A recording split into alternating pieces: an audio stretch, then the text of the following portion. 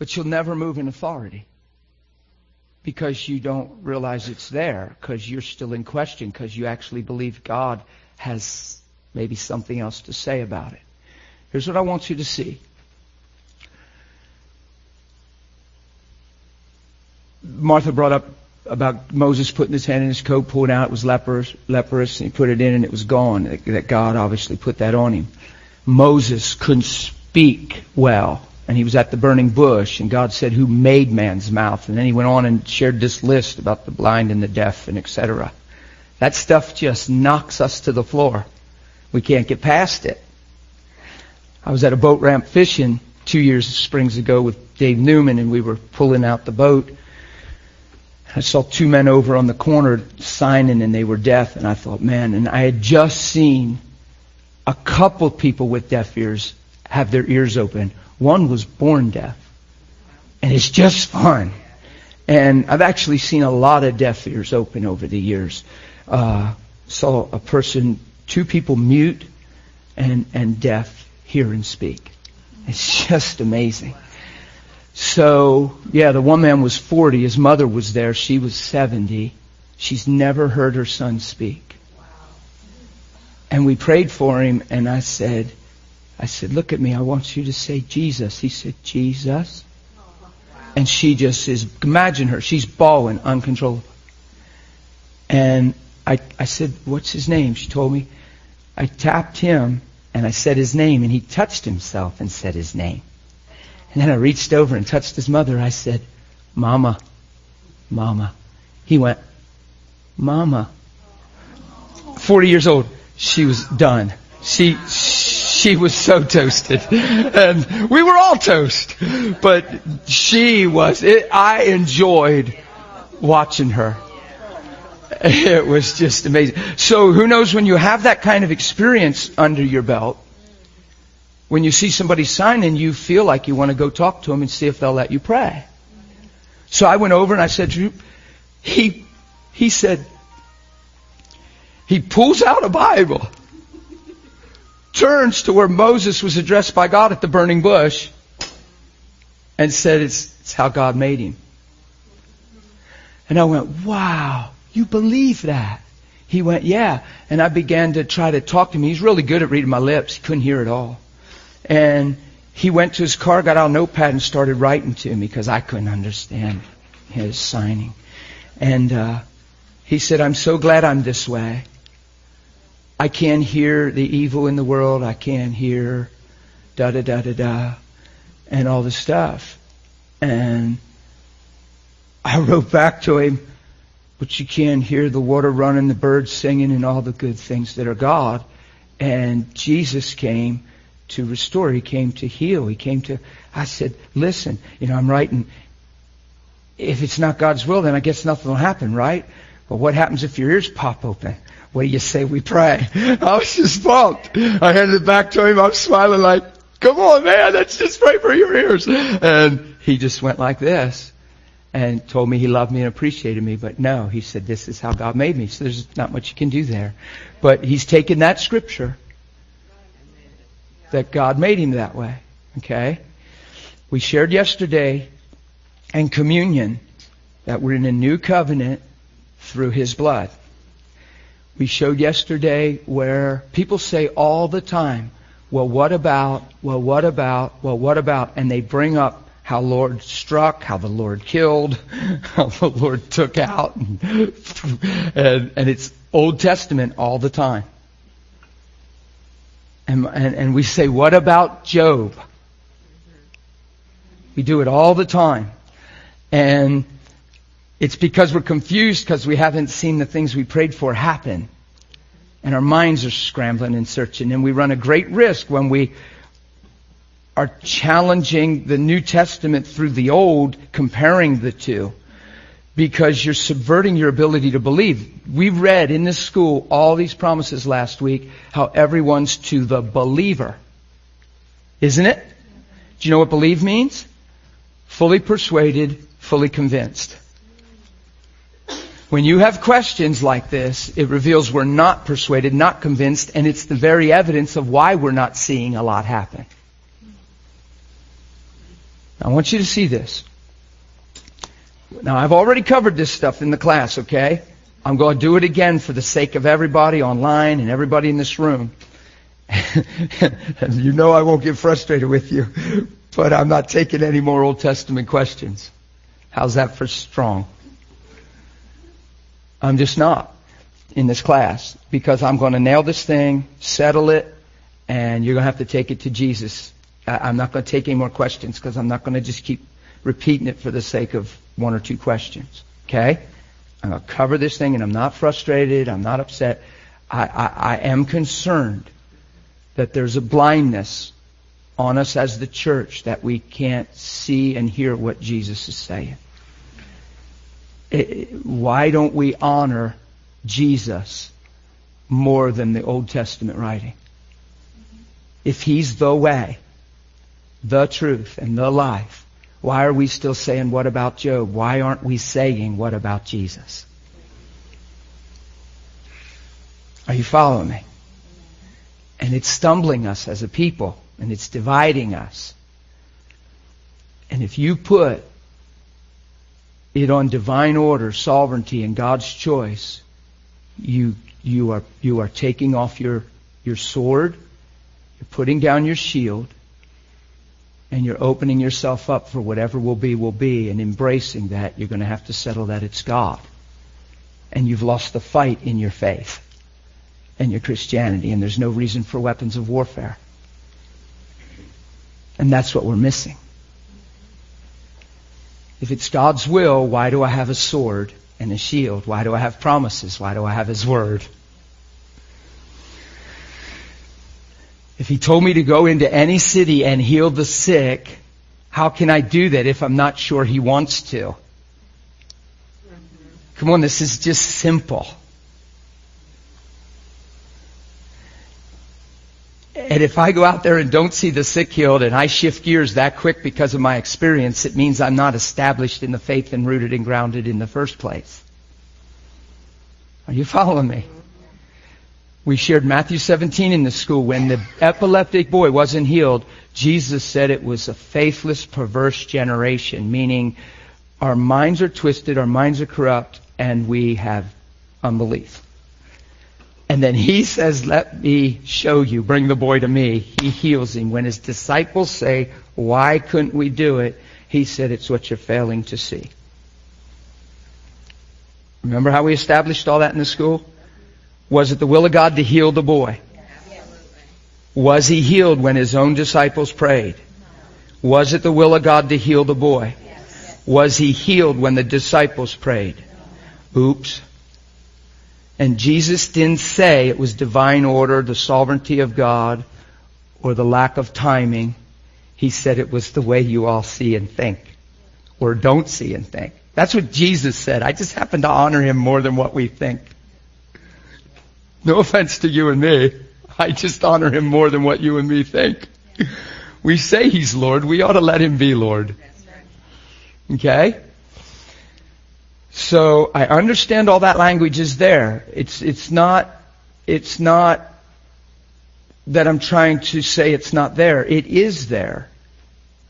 But it's another covenant, and it's the law of sin and death. It's man without God. It's man living in his own ingenuity and strength without the Spirit of God in him. It's actually every man dead in his spirit. You follow me? The whole world lies in the sway of the wicked one. The ruler of this world, the God of this world. When man fell, he didn't just sin, guys. He took on the nature of God's enemy. And we were all born into that iniquity. There's a price to all that. There's a pain to all that. It's a mess. The law tutored us to Christ. It's all pointing to Christ. It's revealing through all this stuff our desperate need for a Savior. And I just have good news for you. He's come. All right? He has come. So I'm going to show you a couple scriptures. And I don't want you to be confused with the Old Testament and ask yourself those questions anymore, because here's what happens. And I said this real strong to somebody yesterday. I said one of the biggest tragedies in the body of Christ is when we find indifference through the Old Testament and build our belief on the Old Testament apart from Christ and find a reason why not to have the responsibility and privilege of carrying the kingdom and just putting it all back on God when God put it on us. And it's a privilege. I'm excited that I can stop that man on the ramp and have the possibility of his deaf ears opening. I am not intimidated by that, and I'm not scared of what if they don't open, and I'm not that self-conscious anymore. I'm not thinking like a man thinks anymore. I'm excited about Jesus in me. And I'm not finding an out to not carry the kingdom when Jesus said it's here and go give it. I'm not going to come up with a reason to back down and just put it all on God, because ultimately, people's hearts don't do well in that theology. Because in the long run, the more loss you encounter, because you're setting yourself up for loss when you believe that it's divine order. When you just believe it's the sovereign choice of God, in time, after enough loss, you're confused and can't even love God because there's so much loss, and I don't see the goodness of God in it. And it puzzles the human mind just as much that way. It's a paradox.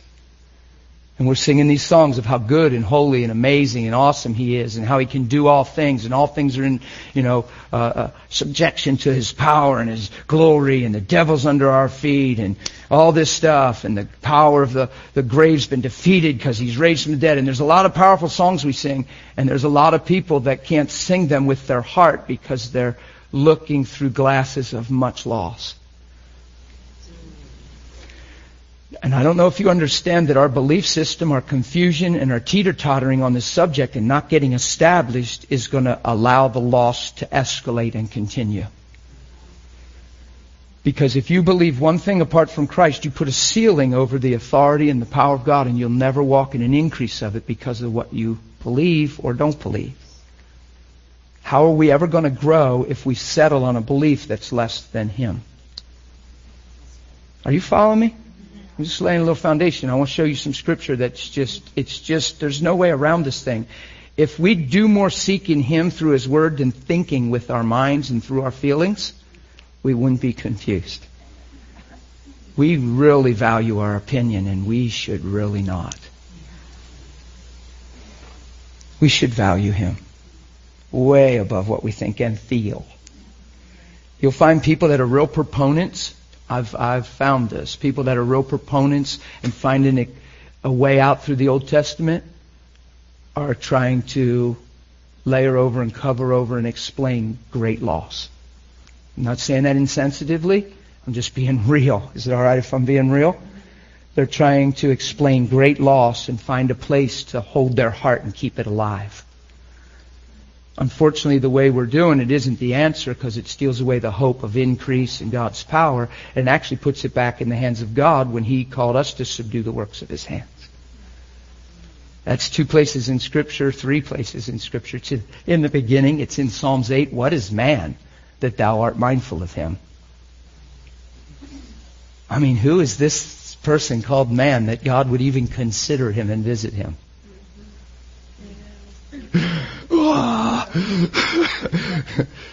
See, and that was our discussion yesterday.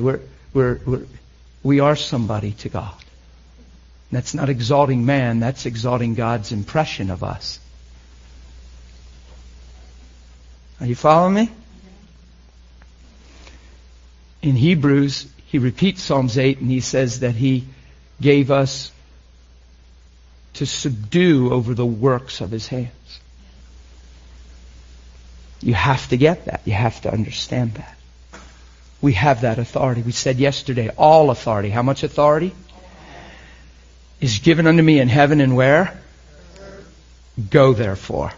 So you got the connection yesterday. What happened there, right? I want you to see this, okay? So I want to chop this Old Testament lie up. I don't want you struggling with Old Testament questions after today, okay? Please. I'd rather you struggle with my label sticking out of my shirt than struggle with an Old Testament question. All right?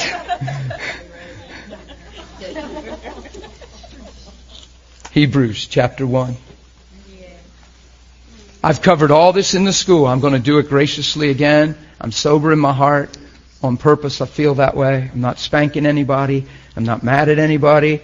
I don't feel like I need to cry. Last school, I cried almost every day after we taught on healing. Because the blindness that's upon us was in my face every day. Now see, now I can cry. Yeah. And we're so busy thinking and talking that we're not hearing with our hearts. We're not being humble. We're being opinionated. And it's because we have feelings and we live by them instead of out of our heart. We live out of our feelings and our minds take precedent. And knowledge can puff you up, folks. It's this quest for knowledge was a twist in the garden. Okay, you ready?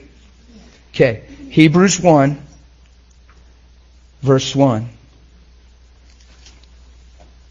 God, who at various times and in various ways spoke in time past. Time what? Okay. Time past to the fathers by the prophets. In these last days He has spoken to us by His Son. So God's speaking through Jesus. So it's not about Job. It's about Jesus. Watch. He has spoken to us by His Son. So He has, watch, He's spoken. You got it? Yes. It's like in 1 John 4. In this, singular, in this, love was made revealed. There's in nothing else. In this, love was manifest, that God gave His only begotten Son. That we might live through Him. To live through Him is to follow Him. To live through Him is to pursue being Christ-like in the body of... Isn't it amazing that God's term is that we're the body of Christ? Yeah. That means the embodiment of His power and anointing. His anointing is literally what it means, the embodiment of the anointing. It's you and me. Yeah. And then we're going to raise the question whether it's God's will or not to heal and compare it to a Old Testament scripture and subvert our ability to carry that very authority that He's giving us. The Bible says, let your heart be established, settled, because the coming of the Lord is near. God forbid we're still trying to find truth when He comes. He says when the Son of Man returns, He's talking about a persistent person that won't back off. And after that little parable of a persistent person, it's actually a contrast parable of a persistent person and an unjust judge. And then He says, how much more will God vindicate or redeem or answer His children who cry out to Him day and night. And He says, however, when the Son of Man returns to the earth, will He really find faith? That's sobering. Because actually, if He'd come back right now, He wouldn't at large. He wouldn't. He'd find a lot of questions, confusion, and unbelief. Would He really find faith? That means people that have come to believe and know who He is and who we are because of Him, living through Him. Come on. If it wasn't a concern, if He didn't want to sober us and shake us in that realm and get our attention, why would He say stuff like that in His Word?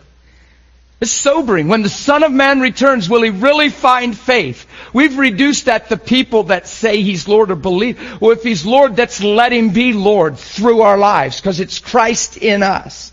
It's the anointing in us. The anointing in us, that's the hope of glory. And we're making it the governing decision of God. The administrative decision of God. And God has revealed His will through His Son so clearly, and He's commissioned in Matthew 10, in Luke 10, in Matthew 28, in Mark 16, and in 3 of those 4, He has set immediately on the commissioning to heal the sick and drive out the devil. And we're still questioning the will of God when God has spoken through His Son. Can you follow me?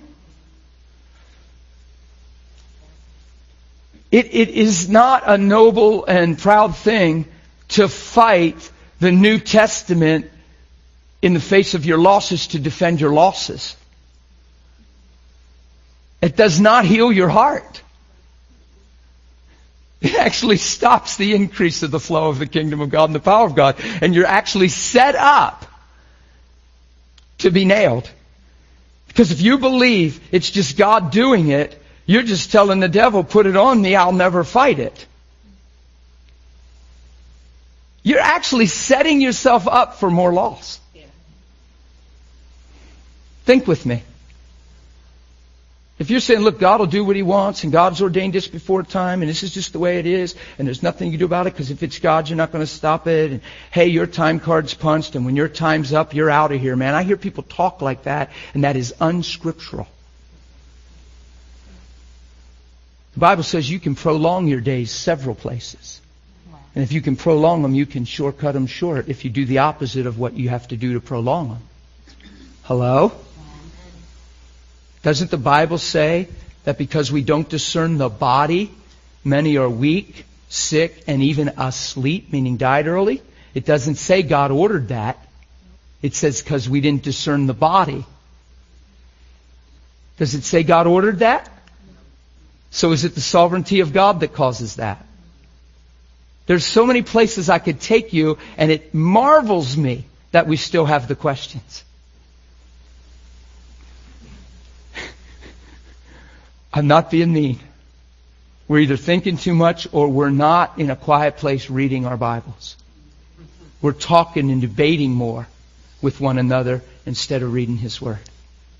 Because if you get alone in a bedroom and start reading, it just makes too much sense. Holy Spirit is clear. Are you following me? Okay. Shane, you have something? I'm going to let Shane share something, but I want you then, and it's not a problem, buddy, or I wouldn't have left you. I'd have just asked you to hold. So go ahead, and then I want you guys to let me just build something here. Go ahead. Just yesterday I started working a job full-time, and basically just cleaning, and you spend a lot of time talking with your partner. And my partner was a very philosophical guy, very intellectual guy, and so we're talking and all this sorts of stuff.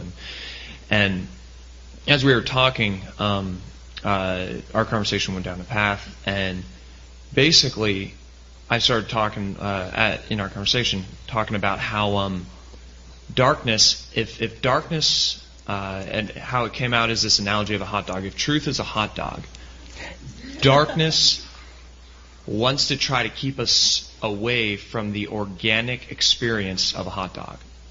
So what does it do? It tries to add to it and tries to present to us a corn dog. Just enough to where we have a hot dog, but what we have so much other stuff added onto it that we miss the true experience, the true organic nature of what was there. And the thing is you can't, because we were talking about Christianity, and how could there be different forms of Christianity, and how can there da-da-da? Wow. It's only the most logical possible. Holy Ghost gave you a hot dog and a corn dog, dude. I love you, man. But we have to understand that.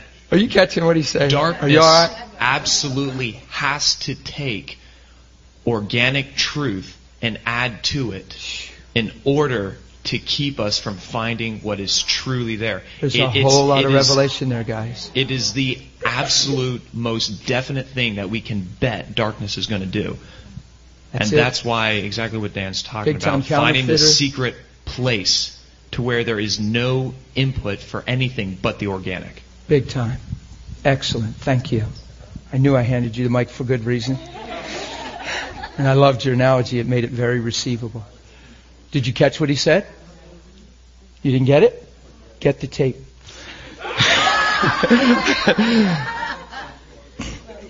Watch this. I've said this 1,000 times over the years preaching. If every promise is to the believer and you were the enemy, what would you try to scramble? the belief system of every person. Is every promise to the believer? See, we think because we pray, we believe. We pray for a lot of reasons. We pray because we're desperate, we're afraid, we're in need, we're in fear. We pray because we read it's in the Bible and we're seeing if it works. Some of us are just confession sheet mentality. We found it here, we're going to try it. That has nothing to do with believing. You follow me? So if every promise is to the believer, these signs shall follow those that believe.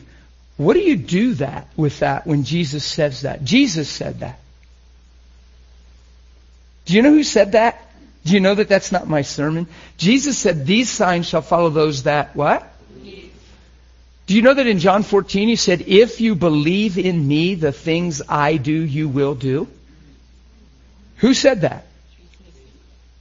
And we're bringing up Old Testament analogies to trump what Jesus said when He's the way, the truth, the life, and in these last days God has spoken through His Son, and we're taking what was spoken and interpreting it and trumping what Jesus has said.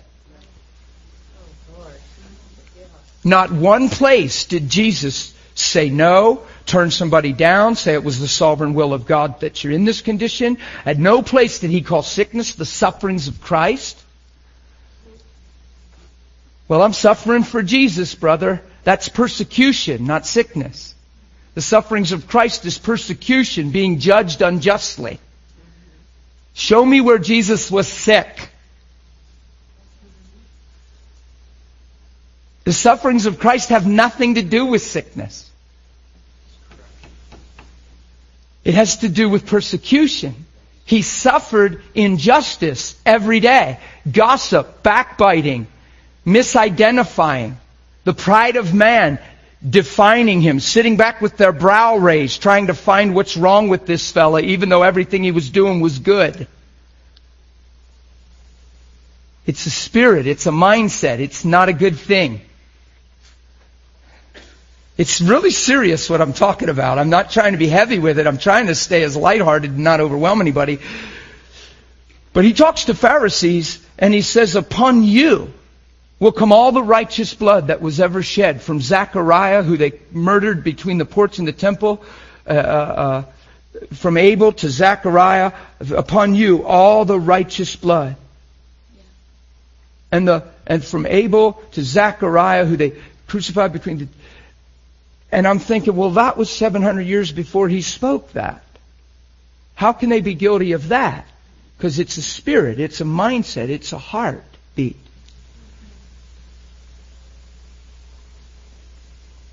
And men over the generations give themselves to that same mentality and are attacking truth with it and think they're doing God a favor.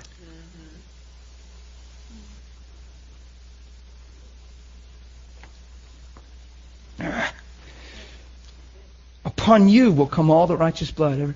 He's doing, everything He's doing is amazing. And isn't it amazing they found a way to put Him on the cross and feel justified? That should sober every one of us. You'd be amazed how many people are walking on the borderline in that arena of blaspheming the Holy Spirit, calling what's good evil. I know that opens up a hot topic, but I'm talking about letting your heart get in a place where you get so critical and you get so deceived that you can't see God. If He's right in front of you, you see what you think might be wrong instead of find God. Be very careful with that stuff. I found most people fall under the category of mercy. The only reason they're on that track is because they have great loss under their belt. And who knows that God is greater than that, and His mercy will triumph over that. Not judge that. Are you following me? Okay, watch this. He has spoken. Spoken. Do you see that word? He has spoken. In these last days, spoken to us by His Son, who He has appointed heir of all things, through whom He also made the worlds. So He's setting the record straight through Jesus. He was there in the beginning, and nothing was made that wasn't made through Him. Isn't it amazing? When He came, they received Him not and knew Him not, and yet nothing was made that wasn't made through Him. It shows how twisted man was when He came. It shows how in the dark man was. What this young man Shane was sharing is, man, there's a counterfeit and an additive to everything. There's a natural and pure. I use it in the whole sexual realm of life. It's the most exploited area of humanity, sexuality. Why? Because it has such an amazing, beautiful, holy, and incredible root and potential there. So the things that are exploited, you don't counterfeit $1 bills. That's really not the mindset of a counterfeiter.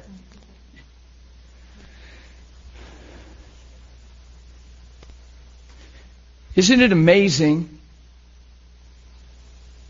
the things people say concerning healing and how the hackles rise? Well, you shouldn't be so pursuing healing. You shouldn't be talking about healing. It's getting people saved. I hear that comment. I've heard it for 16 years. And I'm thinking, the people that are saying that, if they are reading their Bible, it's with a closed heart and mind. It's only to affirm their background or something. I'm not the one talking about healing. Jesus is, constantly. I got it from Him. In every commissioning, the first thing out of His mouth is the kingdom heal. The kingdom heal. That they might be with Him, that He might send them out to heal. And then people say, yeah, but that was the apostles. And we covered all that yesterday and last week and probably before. Go into all the world. Those that believe and are baptized, they'll be saved. Those that believe that come in through you going and preaching, these signs will follow them too. He says, make disciples of every nation, teaching them to observe everything I've commanded you. Pass the torch, pass the baton, multiply what I've given you, and teach them that what they see in you, they can have too. Somebody died along the way when people were praying. And everything got muddy. That epileptic scenario popped up somewhere. And Jesus wasn't standing there to address it, so man did with his mind. I'm preaching now, you better hear. Man, I'm tore up inside. You have no idea the emotion in me over this. By grace I hold together. Because this thing is more wretched than you imagine. It's blindness. It's darkness. And Jesus is the light. And it reveals that we don't have our eyes on Him, church. It reveals we have our eyes on our feelings and our experiences. And that we're honoring our mindsets way above His Word. In these last days, He has spoken to us by His Son, who being, watch, verse 3, the brightness of His glory and the express image of His person. So who is Jesus? The absolute revealing and picture of the Father. Do you see that? Do you see that?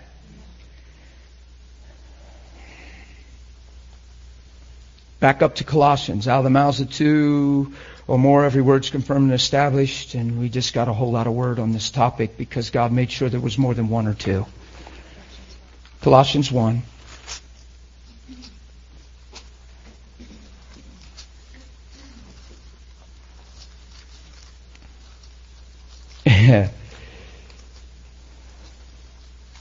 Who knows when man fell, he entered into extreme, utter darkness.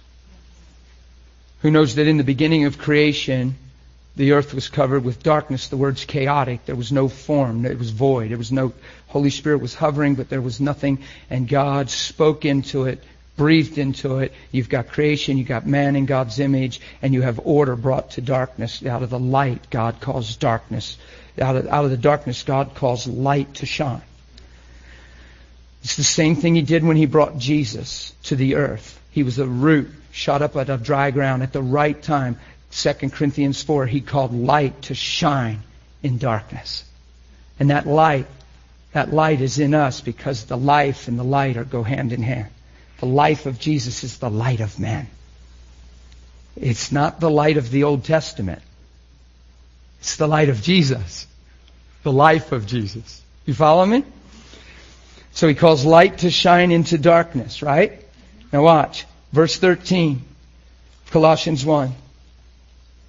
He has delivered us. What has he done?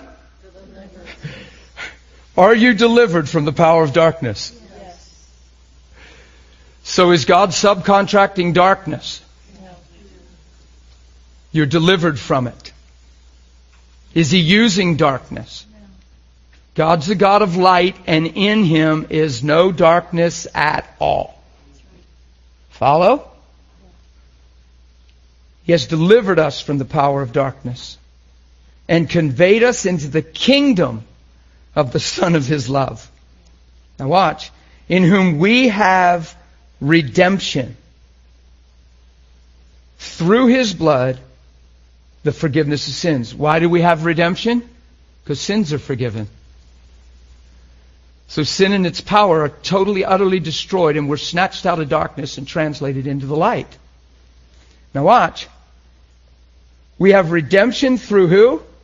Through him, and the forgiveness of sins. Verse 15. He is the image of the invisible God. Do you see who he is? Hebrews 1 says he's the expressed image of the Father. Colossians 1 says he is the image of the invisible God. You follow me? Let's just back up here to John, the Gospel of John. Chapter 1. Well, you can stop at 14 on your way to 1. It's closer. So we've got Jesus on the earth. I understand the story of Job's in the Bible. I understand what God said at the burning bush when Moses was there. I understand that it says he struck this person and he struck that person and he struck this person and he struck... It's a lot of places. I understand also there's a law of sin and death. I understand there was handwriting and ordinance contrary to us, but he took it away by tacking it to the tree, making a public spectacle of the powers and principalities that operated through it. So I wonder what was working legalistically through the law to hammer human beings. The law of the Spirit of life through Christ Jesus has made me free. What don't we understand about that? There's a new law. It's called the Spirit of life through Christ. And it's made me free from the law of sin and death. That even means the wrath, the punishment, the consequences. You're not going to sell me. You make your bed, you sleep in it. There's repentance on the earth. There's an ability to change your heart and in godly sorrow be vindicated and completely clear in the matter. That doesn't teach easy grace. That teaches integrity and sincerity of heart and getting sober-minded and living vigilant. And that's exactly how I live. And I give no place to the devil. You following me?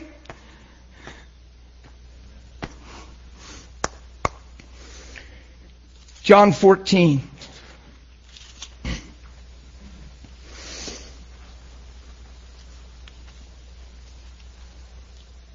Verse 7.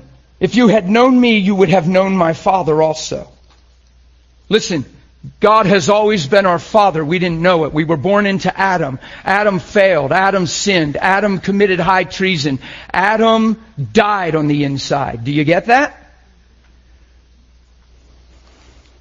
You were predestined before the foundation of the world. God intended for you to be adopted as sons and daughters. The only reason, somebody asked me once, well, that doesn't sound too personal if we're adopted. Why'd we have to be adopted? Because we were born into another, and now we're born again. What we were born into was not our parents. Your heritage is from the Lord. Your inheritance is from the Lord. Jesus said, when you pray, pray saying, Our Father. He's trying to tell us, you guys don't even know where you're from and who you really are.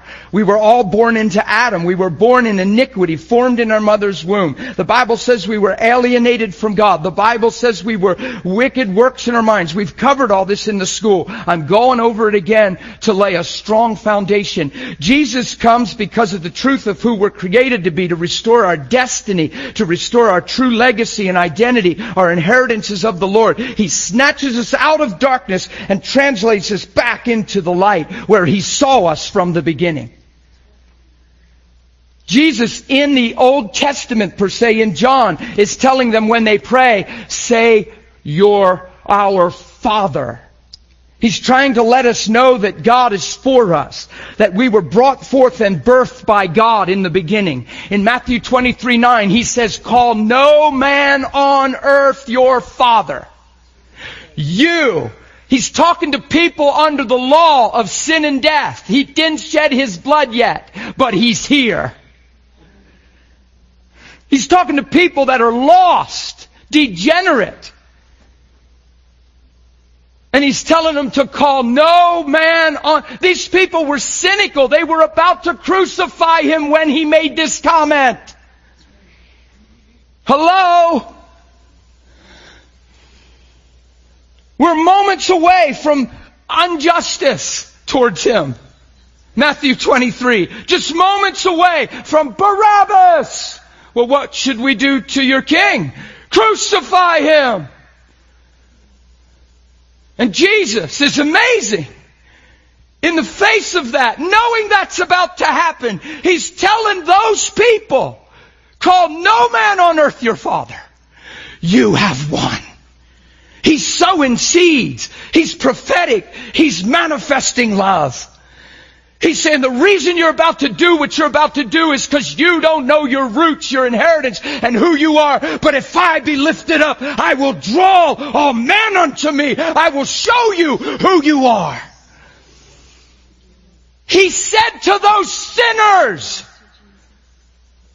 you have one Father, and He is in heaven. That means I came from Him, and I belong in Him. And heaven is my root, destiny, created value, and inheritance. Why do we not understand that when it's all through our Bible? Because of that corn dog thing. Yeah, exactly. Because we look in the mirror and see other things in flesh. We hear voices of legalism and law. We hear people that actually have no clue. They're hurting themselves trying to read this and teach this. I know that sounded arrogant. You'll have to deal with that and ask Jesus about that comment. But it's true. Peter said it himself.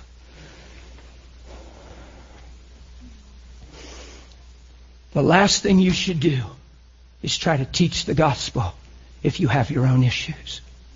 Because you will teach through your pain. Now how's that for straight? And you're the steward of your heart and you will answer for that one day. Don't let many of you be teachers. Because there is a stricter judgment in that day. And there's a lot of people that are quick to speak and slow to listen and quick to anger.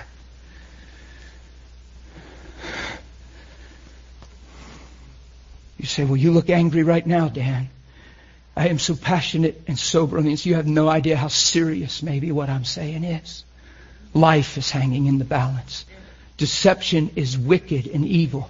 It's because you don't see it because you're deceived. It's darkness. You're not created for it. You'd be amazed how we entertain it with our language. And yet the paradox is, it's the corn dog. Power of life and death is in our tongue. If everything's the sovereign will of God in divine order, why did He put the power in your tongue? If it doesn't matter what you say, it just matters what God ordains, why did He put the power of life and death in your tongue? If men are destroyed for the lack of knowledge, then how can it be the sovereign choice of God? In all you're getting, get understanding. Get the knowledge, stop destruction. If men reap what they sow, how's that possible if everything's divine order in the sovereignty of God? If it's the sovereignty of God, you don't reap what you sow, you reap what God intends. This thing is not difficult. We've made it difficult. Jesus comes to set the record straight. And the things that we say about God, it's funny how in the life of Jesus you don't see Him saying any of it. You just see Him healing the sick and going about doing good and healing how many? That were oppressed of who? Certainly not God. Yeah. Oh, I'm feeling better. If you had known me, do you hear that? Oh my God, do you hear that? If you had known me. Do you hear that? If you had known me. I wonder if we know Him. Do you hear that? If you had known me.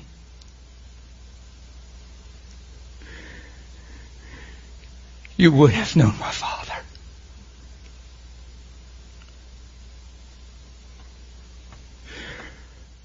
Watch. And from now on, you know Him. You see why these questions do this to me? Because from now on we ought to know. Because that's what Jesus said. Do you hear how powerful this is? If you had known me, you'd know my Father. But because He's the expressed image, and because He's the visible image of the invisible God, and God in these last days hath spoken through Him, He says, He's expecting this. He's calling us to this. He's saying, from now on you know Him. And you have seen Him. We're still trying to see Him through life and circumstances. We make the major blunder of saying because this went this way and this worked this way and because this didn't happen, God is obviously this.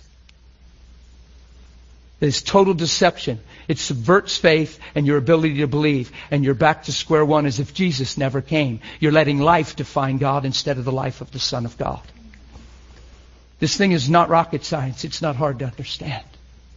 This language is crystal clear. From now on you know Him and you have seen Him. Philip. Have fun with me. While he's talking, Philip, a student, goes, have fun with me. I'm being lighthearted. He's talking crystal clear right now. Philip goes, he says, Lord, show us the Father and it'll be sufficient. He just said, from now on you have seen Him. Philip just doesn't get it. We're not blaming him. I'm just having fun with that. Watch. Look at Jesus' answer. Have I been with you so long?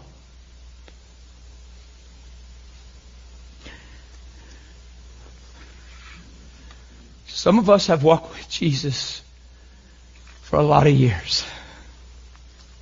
Listen to Him. Have I been with you so long? You still don't know me?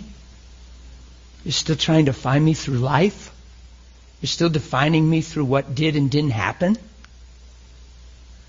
Come on, this is sober. You guys all right?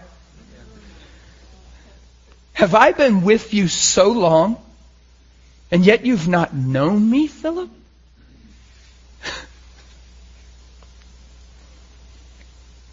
This is so simple and clear right here. He who has seen me has seen the Father.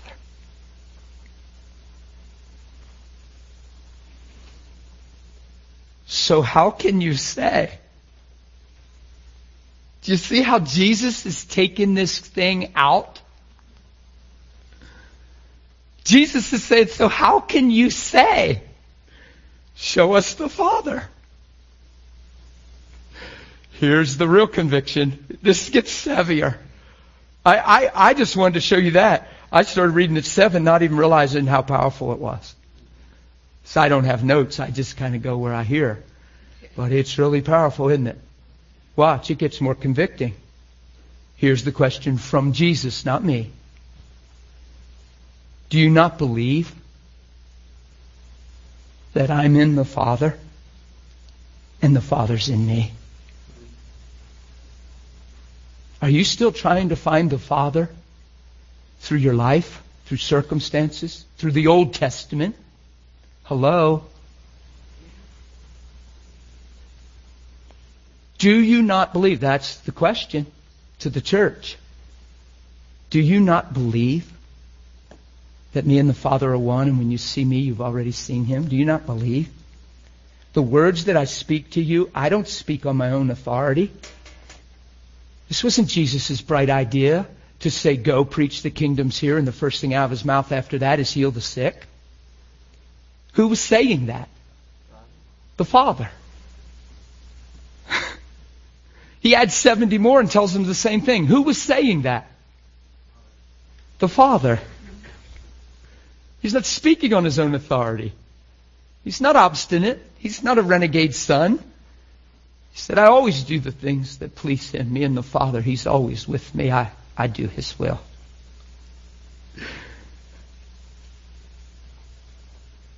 When the leper said, I know you can heal me if you're willing, and he said, I am willing. Who said that? And then we say, yeah, but if He doesn't heal, it means He's not willing. Well, show me that in Matthew 17 when the leper wasn't healed. That's not what it teaches.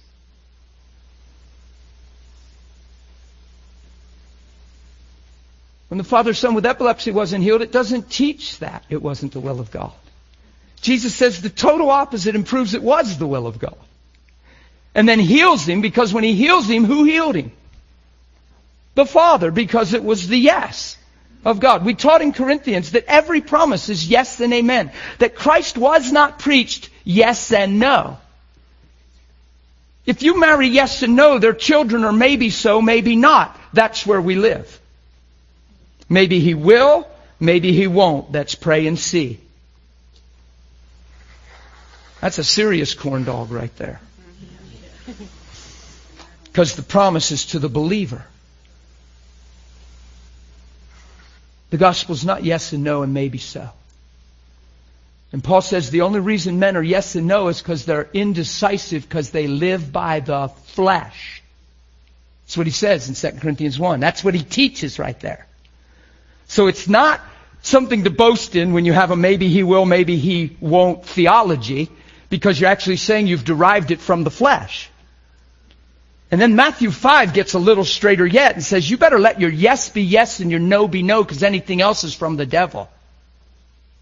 Jesus said that. So He takes away all middle ground so that men can believe and not question. And yet we question all the time.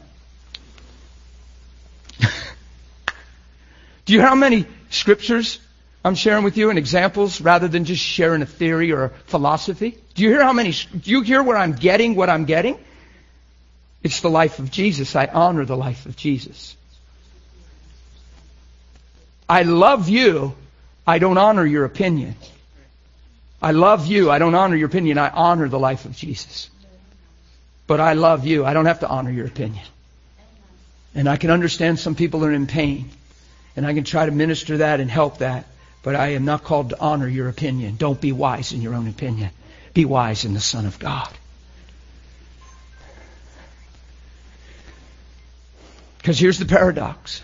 When you believe the contrary thing in God and divine order and sovereignty and just this is God's will, then the more loss and the more things that are unanswered when you pray, the more it affirms that belief, and you go, see, told you so, see. Well, we all were, the whole church was praying, see. But where's the whole church praying from? Not knowing who we are, just driven by need. Once again, driven by need. No authority in that.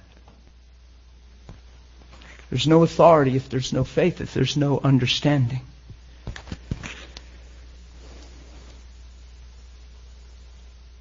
The words that I speak to you, I do not speak on my own authority, but the Father who dwells in me does the work. Everything you see in my life is the Father working. That's what Jesus is saying to His guys, okay? Watch how intimate and intense this gets. You got to learn to read your Bible in context. One of the most dangerous things we do is we grab one scripture out and build a whole doctrine on it. It's very dangerous. It's a terrible thing to do. You got to hear what's being said. Believe me that I'm in the Father. It's the Father who does the works, right? Now He's emphasizing again. He's saying this over again. See? It's Jesus to say the same thing over and over again. That's why I preach the way I do. Believe me that I am in the Father. Hasn't He already said this a couple times? In Romans 6, He says, you're free from sin. You're free from sin. Hey guys, you're free from sin. You're free from sin. And we're still thinking we're sinners. Reckon yourself dead indeed to sin, alive unto God. Rise up and be the righteous children of God. Look good in your righteousness. I paid the price. I snatched you out of darkness. You're free from sin. And we still live in sin consciousness. Yeah. Come on, help us, Jesus. The words that I speak, I don't speak on my own authority. It's the Father dwelling in me that does the works. Believe me that I am in the Father and the Father in me, or else believe me because of the life I'm living. That's what He's saying. The works themselves. Christians, the very first person I saw healed, I'm 3 months saved. I was pretty excited. Man was going to have a fusion. I was non-assuming. I'm at work. I'm not bashing people over the head with my Bible. I'm just a blessed man, and people are asking me, what's wrong with me? Yeah. You're at work. Why are you happy? Because Jesus is in me, and I'm actually glad for my job now, and I appreciate the provision through my job, and I'm doing a better job than I've ever done now. You're whack, man. Dude, you've lost it. Yeah, I've lost me, and I've gained Him. So I'm just having fun. I'm 3 months saved. I can't know that much. And the guy's distressed in his face coming across the floor. He's walking like this. And I knew he was on disability. I knew he was on light duty. I knew they used to bring you in just to do paperwork and stuff rather than sit at home. They tried to keep people true to workman's comp rather than just on a vacation and make you put in your time. And because not everybody's really heard on workman's comp, unfortunately. So they'd make you do your time. I said, Jerry, you look distressed. What's going on, man? I just got a phone call. It's not good. They just looked at my MRIs. They didn't catch it on the other picture, and they got all this evidence now that I'm bone on bone in my vertebrae. There's 0 disc, and they said if I'm just in a car and the brakes hit hard, that can shift and paralyze me. They said it's so fragile, they need to do an immediate emergency fusion. So someone's supposed to, this so-and-so's taking me right over, and they're going to set me up and do a fusion in my back. And I thought, man, I didn't know they'd pull something off that quick, but it's like they stopped the world to fuse his back. Because it was that bad. And I asked him if anybody's ever prayed for him. I'm 3 months saved. And he said, well, I don't know. I guess my mom prays for me. Bless his heart. And I said, no, I mean pray for your back. Has anybody ever prayed about your back? He said, well, no. I said, can we pray? He said, here? I said, why not? I'm 3 months saved, guys. How much can I know? But my heart's changed. I have something in me now called the kingdom, and I don't even totally understand it, but I know it's there. Something's there. I'm excited. I'm encouraged to believe. It's in my instinct now. Just to go for it, Jesse. Just wonder if. Just what if? If that's just the best it is right now, who knows that that's awesome? That's sure better than just being theologically brainwashed in a way of, well, brother, you have to understand that sometimes you go through things for reasons, and God has a mysterious reason for this, and if you hold on tight, one day you'll find out why He's putting you through all this.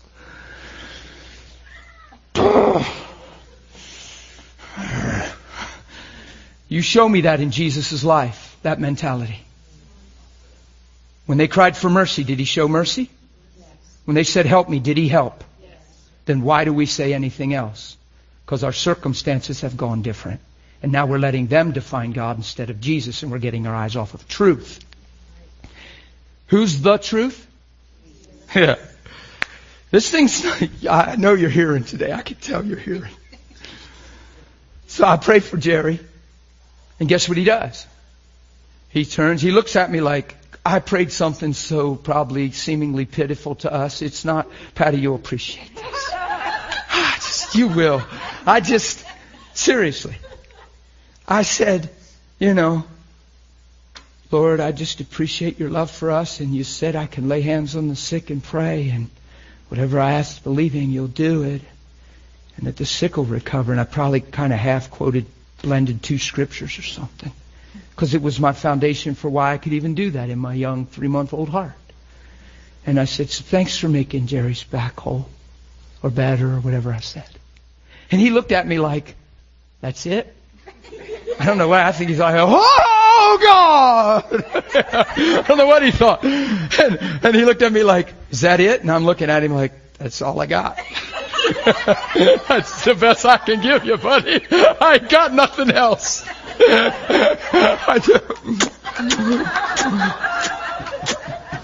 I'm Binky baby. I'm like, wah! And here's what Jerry did. He said, well, thanks, man. Like, thanks for the gesture. You know what I do now in public? You ought to see how I come across sometimes to people. Especially if it's a guy. I won't do it too usually with a girl, but I'll take their arm. They're kind of like, I'm patronizing, like, well, nice gesture. And I'll grab their arm. And it's just amazing. People don't get offended. They get captured. I say, look at me, sir. This is not a kind gesture. The kingdom's coming. That's just what I do, man. Oh, sorry. It was anointed. I showered my sisters. Showers of mercy and grace.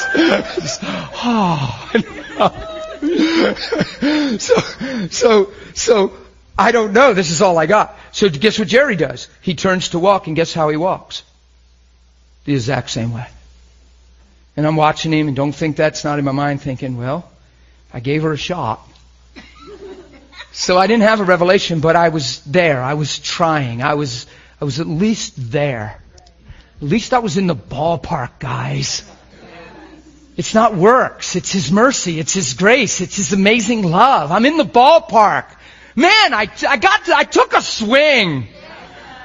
I'm not going to hit a home run if I don't get at the plate. If I don't swing the bat, there's no hit. We think it's about healing. No, it's about getting your hands on the sick. The first sign of a believer isn't healing the sick. It's getting your hand on them. The fact that we don't put our hands on them tells we're in derision and we're still trying to figure this thing out. Just get your hand on somebody. Look, go. Let's just get in the car and go. And then let's get our hand on somebody. That's a believer. You follow me? Now watch this. I'm at work for a while, 3 hours. I look up and see Jerry walking to me.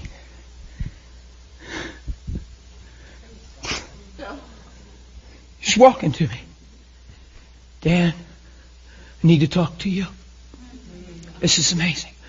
I said, buddy, what's going on? He said there was all kind of derision in there.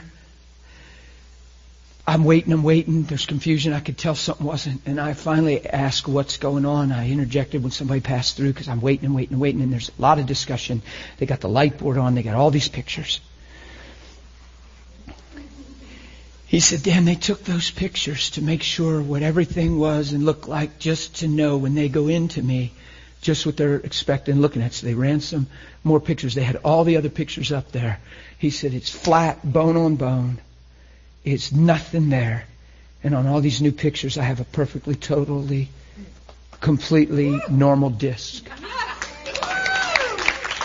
And isn't it amazing that he's still like this till he gets there? They take the picture, he's sitting in his chair, and he doesn't even feel changed. But when he gets up, he's totally whole. He comes back to work on regular duty. From a fusion to regular duty. And when I prayed for him, he walked away like this.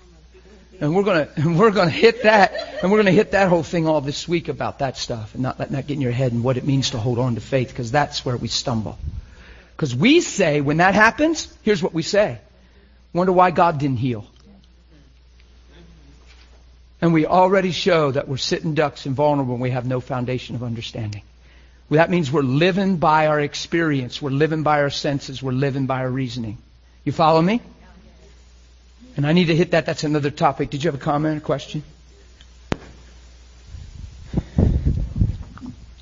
Hey, so do you ever pursue after people, like when you go up and talk to them to pray for them, if they totally don't want you to pray for them, do you ever pursue it farther than that and pray for them? I'm going to get into all that this week. I'm going to really teach on that stuff this week, okay? So I don't want to go there right now just because I want to nail something here, but that's a great question. And yeah, it is. It's a good question. And I'm going to hit that because yes, actually there is times and you don't put people under a textbook. When I teach on this, you'll realize it's not a 5 things to do textbook thing. Everybody's an individual. There's discernment. There's sincere love. You're not a plastic Christian. You're not a Christian robot. You're a lover. So you learn in love to discern situations and people. And you'd be amazed how far I press things sometimes. And there's sometimes I turn totally away immediately and just say, well, look, God bless you, man. Have an awesome day. It's just discernment. There's no right or wrong. It's such a liberty in it that it's not even about failing ever. A lot of the reason we don't do the stepping out thing because we're afraid to fail. It's not about failing. It's about loving. I tell people, man, I'm not afraid to fail. I'm afraid to not believe. Because every sign follows the believer. If I'm busy worrying about failing, I'm not going to believe nothing. And if I'm worried about failing, who am I conscious of? Oops. Okay. But watch this. So Jerry's healed, totally restored, comes back to work. He tells everybody in my workplace, 346 employees, and everyone had a reason and an excuse why it couldn't have possibly been God. Everybody. But see, that's not frustrating to me because Jerry knows today, right here in Gettysburg, he's an elder, to my knowledge, an elder in a church. He was, he's been, he's doing good. Came alive in the Lord. So the 300 and some that responded a certain way, that's not the issue. Jerry's touched and transformed. After I left the workplace, I found people were getting saved. I found them at the March for Jesus, countywide prayer rallies. I was bumping into my coworkers, born again. And everyone said, your life tore me up. I was afraid of persecution. I thought, why am I letting men keep me from God when I know it's time to get right? And these men were getting saved even after I left. So see, if you look with your eyes and think with your mind, you're going to be deceived. But if you live out of your heart, you're a very encouraged person because you're sowing seed and seed's getting watered and God's causing increase because that's how the kingdom works. Some people are reaping where they haven't even sown and we're all rejoicing together because God's on the planet and He's moving on the hearts of men. Or we're watching Jerry going, well, that didn't work. Yeah. The Bible says if I lay my hands on the sick, they recover. When do I ever let go of faith? So just because he's walking like that, do I believe God didn't move? Or do I rejoice and thank God that He's doing something wonderful in Jerry's back? I wonder what happens if I'm the believer representing the kingdom and the believer stumbles in unbelief when I'm carrying the authority. I wonder if I do that in Jerry's situation. Because Jerry doesn't have a clue. I'm the one giving the kingdom to him. The sign follows the believer. It has nothing to do with Jerry. So when I get deceived and I cut off faith, I wonder what happens now. Wow. That's a corn dog, dude. I'll never forget that illustration. Only you, buddy. I love you. You're a good guy. I really appreciate Shane. You have no idea. We were talking a lot the other day. It was just fun talking to him. John, you there? You still there? I got to finish this. Is it break time? Oh, it's getting close. 14, John 14. 3 minutes? Then you're in trouble. You're probably, while I'm talking, going to have to get up and go potty. You can sneak out if you want. I got to finish this up real quick. Watch this. Believe me that I am in the Father and the Father in me, or else believe me for the sake of the works. The reason I told you the Jerry story, the first Christian that heard it came up to me and said, man, you've only been saved 3 months. You need to be careful. The guy's disc is recreated. I prayed in the name of Jesus. And the first Christian that heard about it came to me and said, man, you've only been saved 3 months. You need to be careful. You know the devil can heal. The first person. And I looked at him and smiled. 3 months saved. I'm proud of the Holy Ghost in me in this. I'm 3 months saved. I'm Vinky baby, right? I'm like Huggies, spiritual Huggies on. I'm like, I'm 3 months. And I looked at him and I said, sir, if the devil is healing and moving anywhere but out of here when I'm praying in the name of Jesus, we ought to just pack our bags and go home and give up. If the devil's healing in the name of Jesus, what is that? That's fear. That's whack. That's weird. I lived my life so steadfast as a Christian since I've been saved that it doesn't take long to be around me to see that I'm for real and I'm not being arrogant. It's just true. Every work environment I've ever been in has gotten greatly impacted because of being there in Christ, because I don't compromise. I don't compromise. Nothing. I live in Jesus. I have joy. I love people. He gives me discernment. The last job I worked, I watched forklift drivers in the middle of their job break down and cry because of words of knowledge. I saw people healed in the aisles, 2 supervisors born again, crying, trembling. 1 man fell on the floor under the power of God in his office, born again. Just fun. Just because I'm living Jesus. Do you understand what I'm saying? So when I lived this way at my workplace, 11 Christians came out of the closet. Which is a good thing. But watch.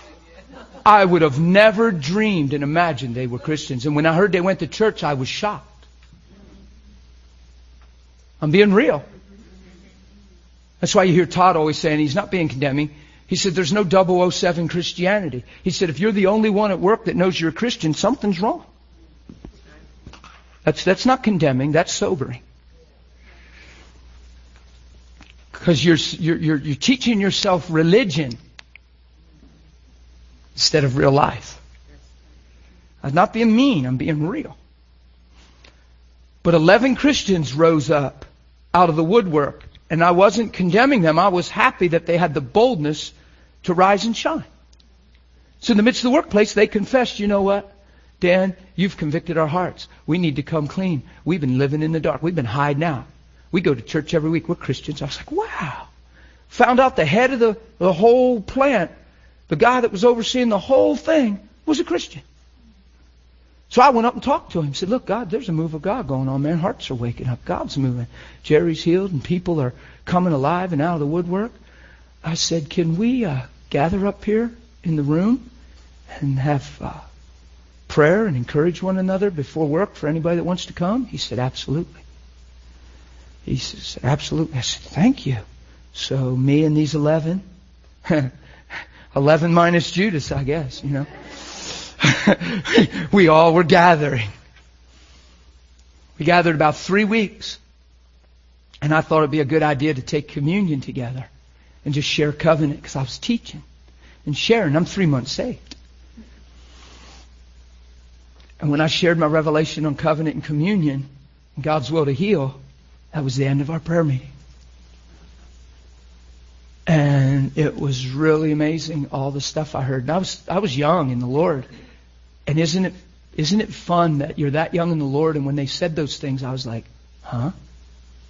I wasn't like, oh, really? Wow. Oh, yeah. And construed or constrained into something else. No, it was like, huh? What? But Jesus. Yeah, but Jesus. Yeah, but Jesus. So guess what they did? I love what they did. They were so gracious. They didn't bash me. They weren't rude. They just said, look, we can no longer sit under what you're teaching and be a part of this prayer group. And don't be hurt, don't be offended. I said, man, I'm not hurt and offended. I was having the time of my life, but I didn't want that to happen. Who knows, I'm still going to pray for the Jerrys of the world. Who knows that what they believe doesn't change Jerry and the situation? What I believe did. Who knows, how easy is it to sit back and theologically debate and never touch Jerry? That's right. Oh, I'm on it now. I'm on a roll. So watch. So a week later, this guy comes up to me and says, man, I hope you're not hurt. We just feel like you're off base, man. And we can't sit. If you're off base, we just can't meet under that. And I said, man, that's fine. You're entitled to that. I'm not threatened by it. It's okay, man. And he said, well, you're just claiming to have too much of a grip on some stuff. You're barely saved, man. And eye hasn't seen, and ear hasn't even heard. And you're claiming to. I said, what did you just say? He said, I turned right to it. I had just been reading it. And I turned right to it, and I said, but God has revealed these things to us by His Spirit. So if you're still in a mystery, bud, I'm sorry, but those things are being illuminated to my heart. Because Holy Spirit's in me, and He's alive. And he went. And here's what he said. He said, but we've all agreed to continue to pray for you as a group. Watch. I knew he was coming from a wrong angle, but watch what he said. He was so gracious with it. He said, we're going to continue to pray for you that you would come to the knowledge of truth. And my heart was like, yeah! But I was just like, man, that's awesome. Thanks. Keep praying that. I appreciate it. Pray for me. And I walked away. I thought, yes! They're praying for me to come to the knowledge of truth. This thing is on now. So it so encouraged me. Okay. Now watch. And I know I'm getting late and Donna has to go to the bathroom. So, and Jesus loves Donna. He does. Watch. Give her. Yeah. If you were a baby Christian, you could just sit there. God would change you. Look, she's trying to be a baby now. Watch this. Now watch. Jesus kicks this thing off saying, if you'd have known me, you'd have known my Father, right? We went through all this. Have I been with you so long that you don't know me? If you've seen me, you've seen the Father. Do you not believe I'm in the Father and the Father's in me, and the words that I speak, I don't even speak on my own authority. It's the Father. Believe me, I'm in the Father and He's in me, or else believe for the sake of the works themselves. Now watch. Most assuredly, now He's flipping right to them. This is amazing. It's like all authority in heaven and earth is given unto me. Go therefore. Do you hear what He's doing? He's saying, you're in me and I'm in you. We're one. You're the body of Christ. I've seen this thing before the foundation of the world. I was slain before the foundation of the world. This thing was all rolled out way back when. Now watch. Most assuredly I say to you. Who? He. That means whoever. He who, believes in, he says me. What's he saying? He who believes in me. And when you see me, you see the Father. He who sees the Father through me and has faith because they've seen the Father through me and knows the Father through me, that's who believes. He who believes in me, who I am in the Father and who the Father is in me. And we're still talking about the Old Testament, and the new covenant of blood is here. The new and living way is here. Oh, come on. This thing is so simple. I say to you, he who believes in me, oh my goodness, this is red letters. This is Jesus. This is not my sermon notes. This is not my doctrine. I found this in John 14 one day in my bedroom, and I freaked out because nobody ever had the boldness to just teach this to me. Everybody taught me life. instead of Jesus. I say to you, He.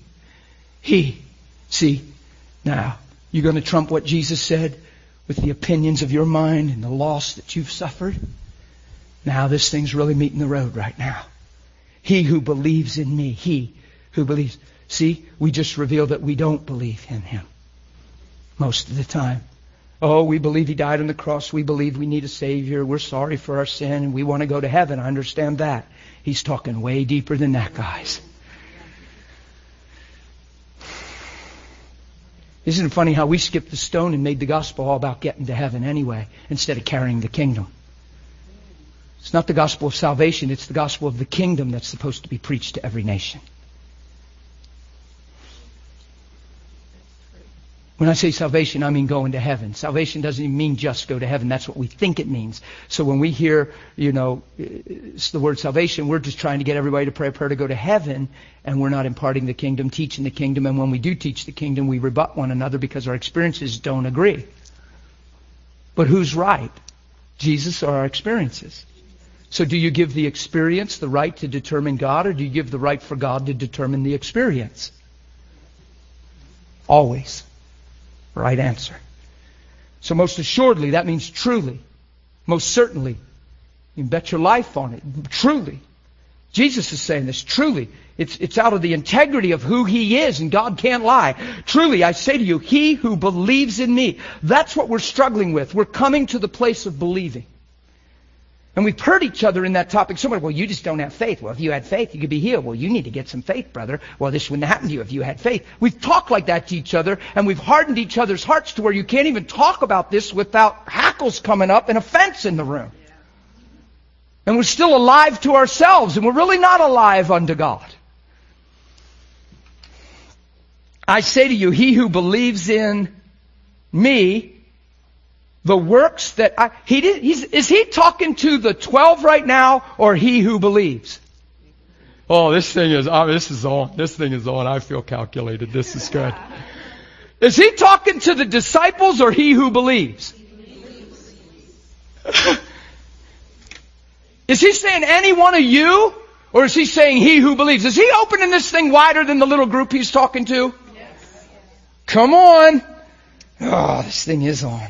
He who believes in me, the works that I do, he will do also, and greater works than these he will do, because I go to my Father.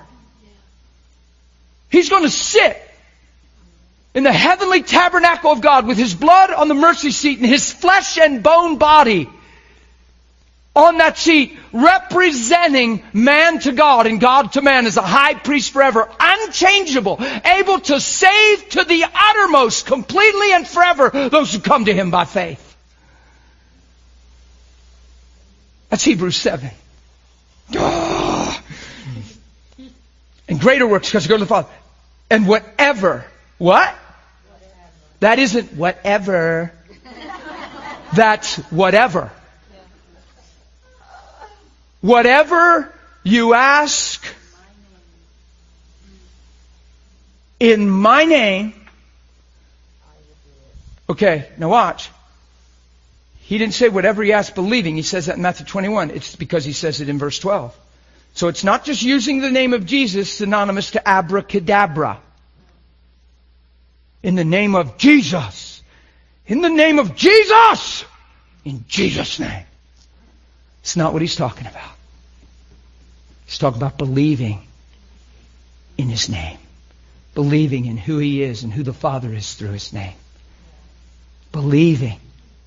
Whatever you ask, believing in His name. Those that believe in me. That's why you don't have to pray stuff as much as we think. You just have to see who He is. Jesus' name. You could have love. I could meet her in a public place. She could have so much pain, and I could just say, honey, can I just see your hand? Jesus' name. Bam. You get it? I could tell you so many stories of that right there. Just that right there.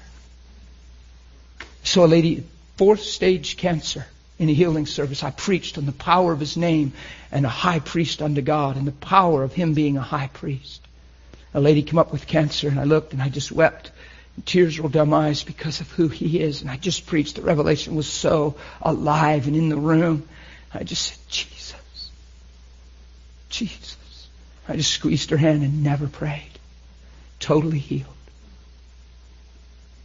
It tries to elude us and come and go, and then we call it a gift. And who knows, we can walk in that revelation. I got myself confused one time. I saw 2 people blind get their eyes open, and then I saw somebody right after that get their eyes open, and I went, ooh. I started to pray for every blind person I saw, which you would have too. I parked the car and got out. I was walking down the street with a stick. Excuse me. Excuse me. I'm just approaching you. Hello, my name's Dan. Everything's fine. I just wanted to talk to you. I've did it several times. I was over jogging on the track. I'm all sweaty. The lady's walking down blind. I ran the whole way. I saw her. I thought, she's blind. And I'm praying, and their eyes didn't pop open. And my mind's going bananas. You know what I mean? It started to create a stronghold in me then where I didn't even know if I could pray for the blind now. But I saw them wrong. Who knows that's not God? I had to go seek Him and we can talk about all that this week. I'm really getting late. If you ask, watch this. And whatever you ask in my name, that I would do. Look at this. Oh my goodness. That the Father may be glorified through the Son. Remember Shane's analogy? Watch. That the Father may be glorified through the Son, whatever you ask. He's talking about the things I do. What was Jesus doing? Healing, delivering, setting free. Now we say our sickness is glorifying God. And no one has ever been able to explain that to me. How you're glorifying God in your sickness. They say, well, because I'm maintaining good character and joy. When was that ever an option?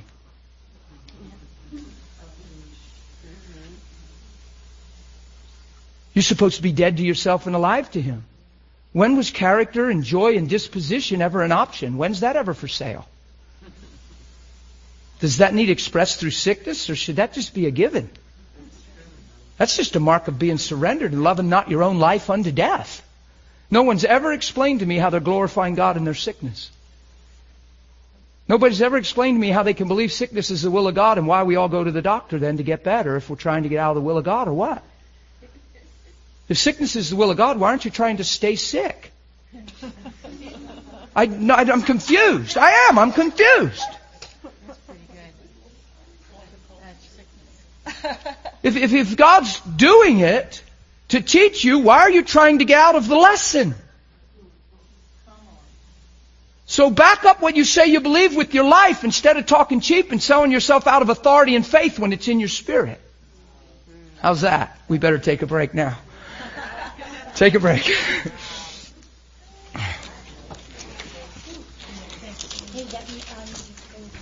we can, we'll just bless you. We'll just send you home.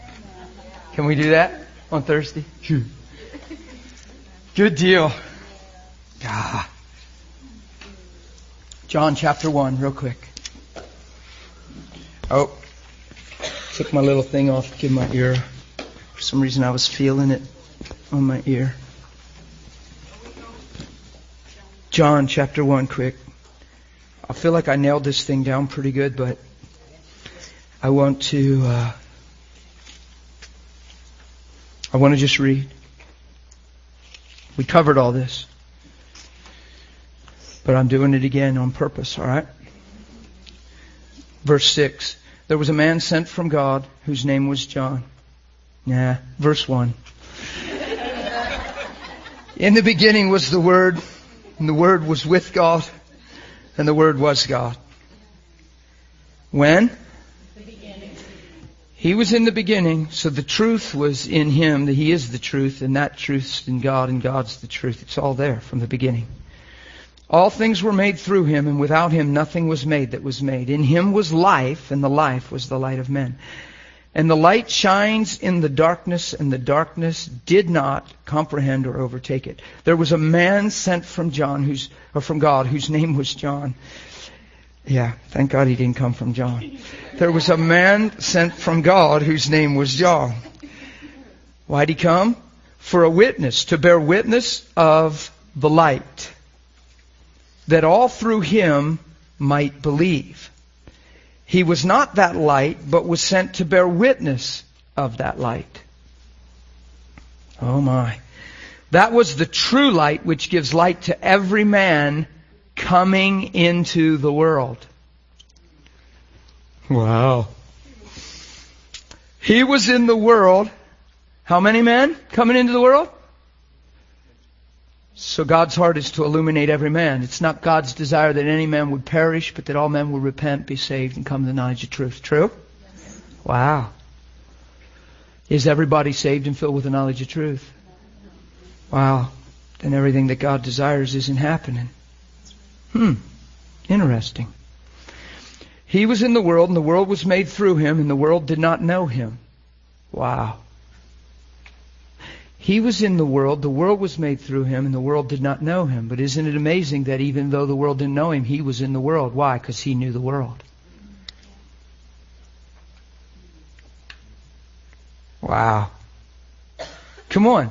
If it's just that impersonal and that indifferent, why would he be here? He's so loved. God sent and gave his Son to redeem us, to get us home, to get us back, that whoever would believe would never perish but have life.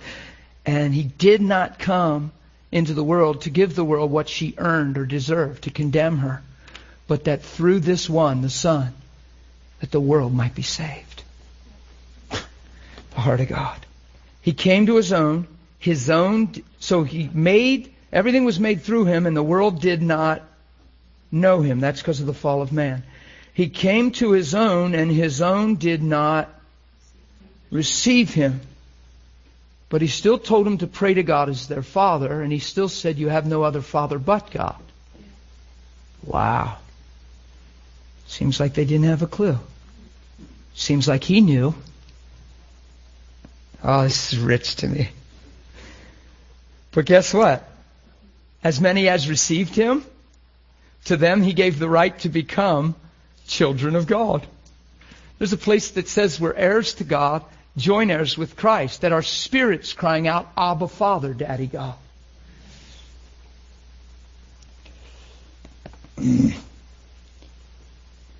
You must be what? Born again. As many as received him, to them gave the right to become children of God, to those who believe in his name, who were born not of blood, not of the will of flesh, nor the will of man, but of God.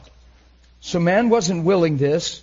God's ordained it, that we'd be in him from the foundation of the world, that we'd be found in him, that his goodness would be revealed, that his grace would be revealed in the fullness of time. Ephesians 1 is a powerful chapter. You ought to camp there a lot. I've probably read Ephesians 1 300 or 400 times in meditation, in private, with God, with just a very wide open heart, just being loved by God through Ephesians 1. For years, Ephesians 1, probably for a solid year, I prayed and meditated and kicked off my prayer times with Ephesians 1. Probably for a year. Oh, it's so powerful. Yeah. Another one was Romans 5. Down to about verse 10, I would just meditate and read that. And oh, what a section of Scripture. There's a bunch of them, but those I camped in for a long time. Okay, watch this. But of the will of God. So we didn't sign a petition and airmail it to heaven and say, God, look, we're really humble down here. We're broken. We need truth. Would you send truth? No, God sent truth, and when truth came, they went, huh? So who initiated this whole thing? God. He's so loved. And the Word became what? Flesh, and dwelt among us, and we beheld his glory. So he became flesh. He had a body, but he didn't live by the flesh. He lived by the Spirit, but he had a flesh body, right? Which means we can have a flesh body and don't have to live by it. We can live by the Spirit. He said, follow me. Paul said, if we live by the flesh, we'll die. But if we live by the Spirit, life and peace. The devil's biggest trap is to get people to stay flesh conscious and live by limitation in the flesh and fail to receive the grace and righteousness of God. And wreck your identity so you can never move in the authority, the freedom, the peace, and the finished work of Christ. God forbid. And the Word became flesh and dwelt among us, and we beheld His glory. The glory as of the only begotten of the Father. He happens to be the firstborn among many. Romans 8 says that you and I are predestined to be conformed to the image of the Son. So what was my destiny from before time? To look like Jesus.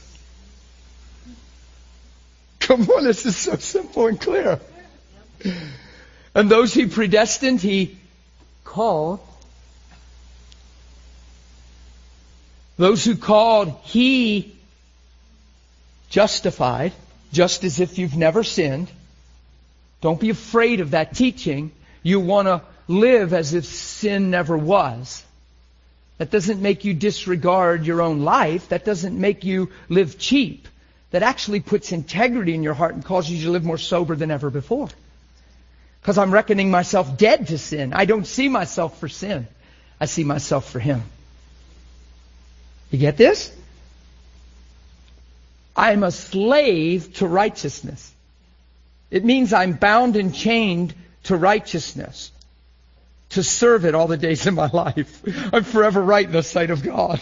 1,000,000 years from now, I'll be worshiping the Lamb that was slain and praising Him for His holy blood that has me in and not out. And it won't be redundant. Worthy is the Lamb. People say, what are we going to do in heaven? I don't know. Wonder if for a millennium or two we just sing worthy is the Lamb. And we're wrecked because we're in the greatest revelation of our lives. I wonder if a millennium slips by and it seems like a day. It's scriptural, isn't it?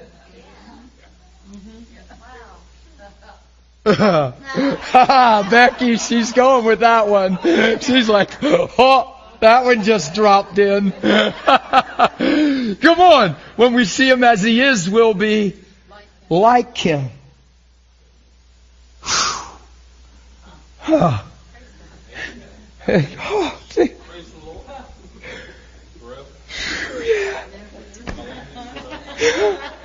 Do you get that? So trying to figure out what heaven's going to be like, this, when we see Him as He is, it's like, duh.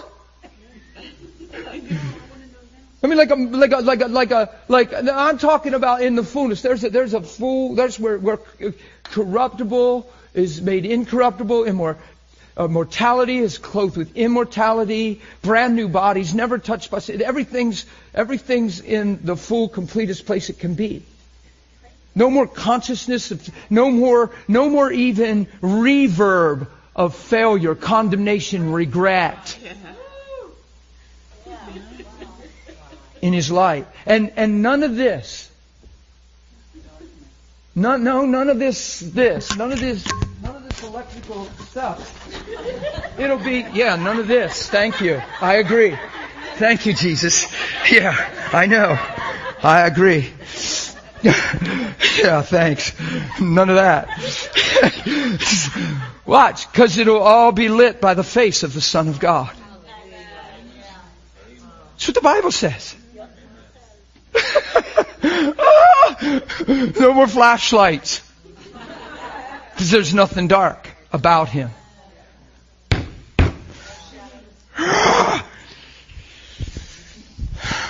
God, You're amazing. You better be glad there's no turning or shifting of shadow in God. People say, well, it sure looks like He's changed over the ages if you look at the Old and New Testament. No, the Old Testament is what man has brought upon himself through disobedience, sin, failing to understand, and all that stuff. God's never changed from the beginning. Did you just see that in the beginning was the Word, and the Word was with God, and the Word was God? Who is the Word? It's Jesus. And who is Jesus? The Father revealed.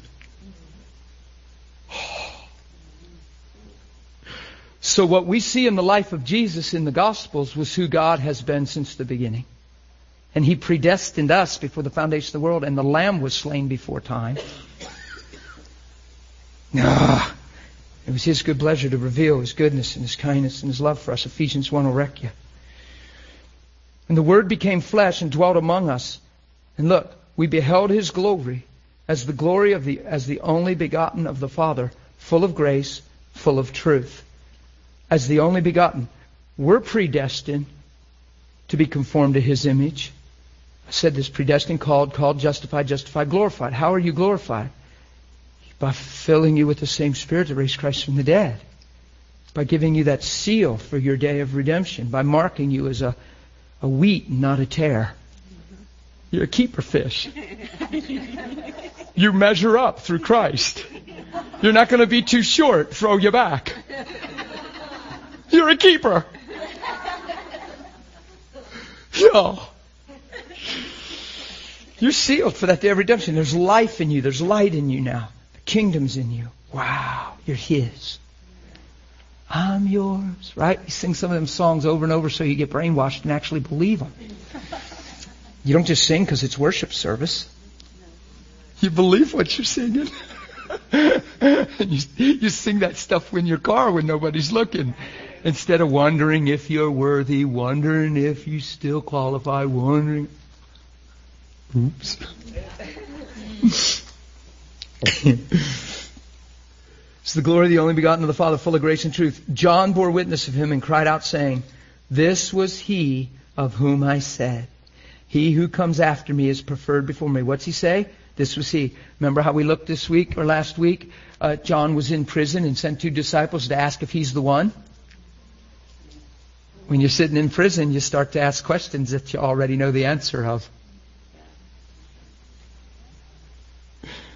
When your life's going through trials, the biggest temptation is to question things that are already affirmed in your heart and established.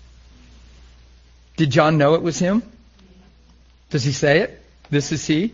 Isn't it amazing? From prison, he sent 2 disciples to ask a question that he already proclaimed was true and they knew. Adversity and hardship can try to shift your mind and get you to live again and think rational and have opinions and ask questions that you already settled before. Life has the power to do that if you're not careful. That's why we need to be rooted and grounded in love, firmly established in the faith and not moved away from the hope on which we heard. Life will try to pull you away, friends. And your mind starts reasoning in buts and well-ifs and yeah buts and how comes, and next thing you know, you're sending 2 people to go ask a question you already proclaimed publicly.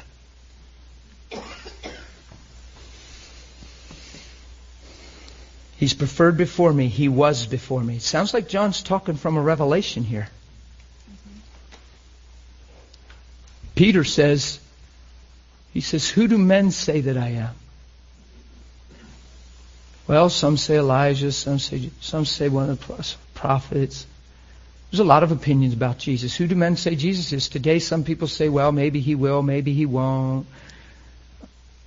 They say a lot of things about Jesus. People are saying a lot of stuff about Jesus. But then He asks the most vital question. He says, but who do you say that I am? Forget what men are saying for a second. Who do you say that I am? Who do you say that I am? Who do you say that I am? Do you see what He's doing? Are you going to ride men's opinions? Or are you going to seek Him to know Him so that you have a revelation? He said, who do men say that I am? Well, who do you say I am? Because your answer to that question is so vital, because it'll determine the kingdom flow in your life. It'll determine your life. Your answer to that question.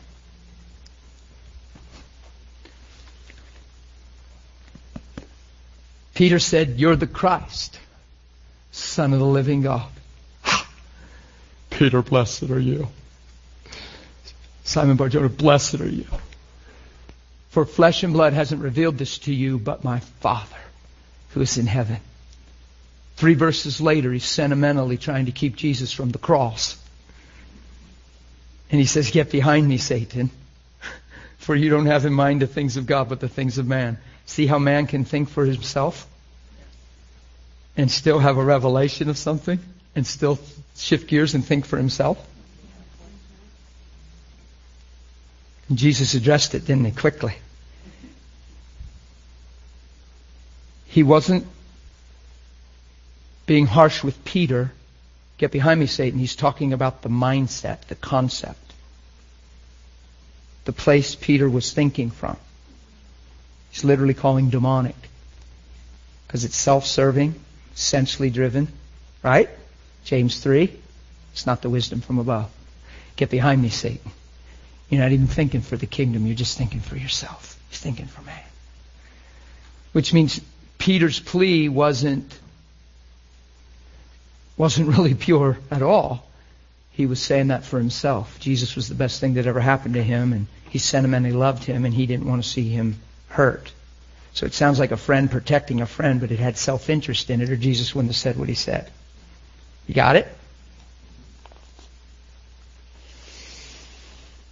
Isn't it amazing? Jesus knew all that, defended against that, and set his face to Jerusalem for a people that were going to turn him over, and he saw that we're actually going to crucify him, but yet knows who we can be in him and who we are in him from the foundation of the world, and knows that redemption is going to come. If he would just die, we could live. Love is amazing. I sit and I meditate on this stuff. I am in love. I promise you I'm in love with Jesus. He's amazing. He's not just my Savior. He's so much more.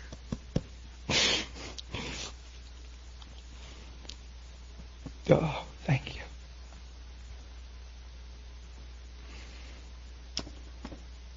And of His fullness we have all received, and grace for grace.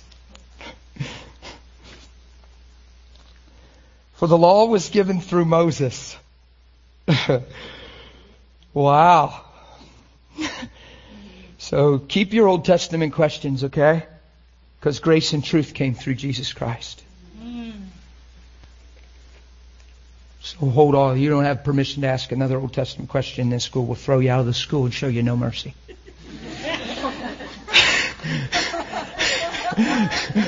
We will crucify you on a cross in the parking lot on the hot summer day.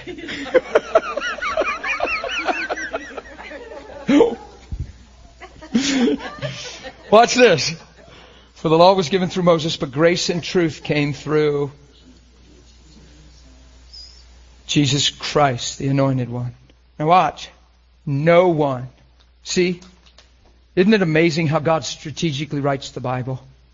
Verse 17 and 18 are so complementary and powerful. He just is building all the time. The law was given through Moses, but, that's a good yell, but grace and truth came through Jesus Christ.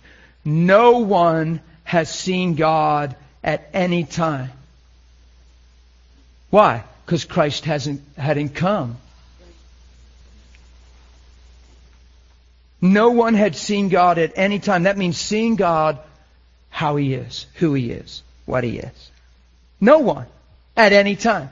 Well, it says Moses saw Him face to face. It says Abraham ate lunch with Him one day. No one has seen God at any time. Because the Son hadn't come yet. The only begotten Son who is in the bosom of the Father, He has declared Him to us. And we're asking Old Testament questions still. And God's come out like He is. Ta-da! This is me. When you see me, you've already seen the Father. The expressed image of His person, the outraying of His brightness. Do you see how many places I took you that preach that? There's so many places Jesus spoke that, especially the book of John. I'll show you one more thing.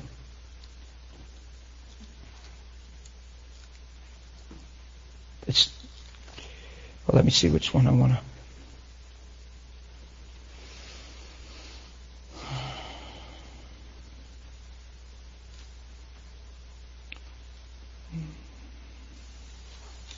Hallelujah.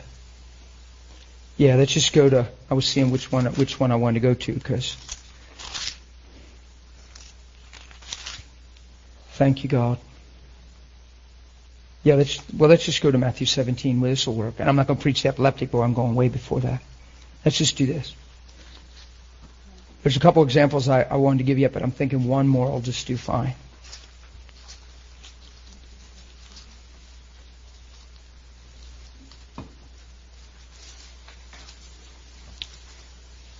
Verse 1. After 6 days, Jesus took Peter, James, and John, his brother, and led them up on a high mountain by themselves. He was transfigured before them. His face shone like the sun, and his clothes became as white as the light. And behold, Moses and Elijah appeared to them, talking with him. Peter answered and said to Jesus, Lord, it is good for us to be here. Bless his heart. We'd have done the same thing in his day. We can't laugh at Peter, we'll just laugh with him. If you wish, let us make 3 tabernacles. One for you, one for Moses, one for Elijah. God's not rude, but he interrupted him and cut him off. Why? He was still speaking. God's not being rude. He's making a statement. Peter's sincere. Who knows Peter's sincere in his heritage and culture? Build a tabernacle. Moses, Elijah, Jesus. All 3. While he's still speaking. It was pretty dramatic. This bright cloud overshadowed them. It was really dramatic because these guys were like greatly afraid. Look, Peter's like, wow, it's really good we're here. So we build a tabernacle, and while he's speaking,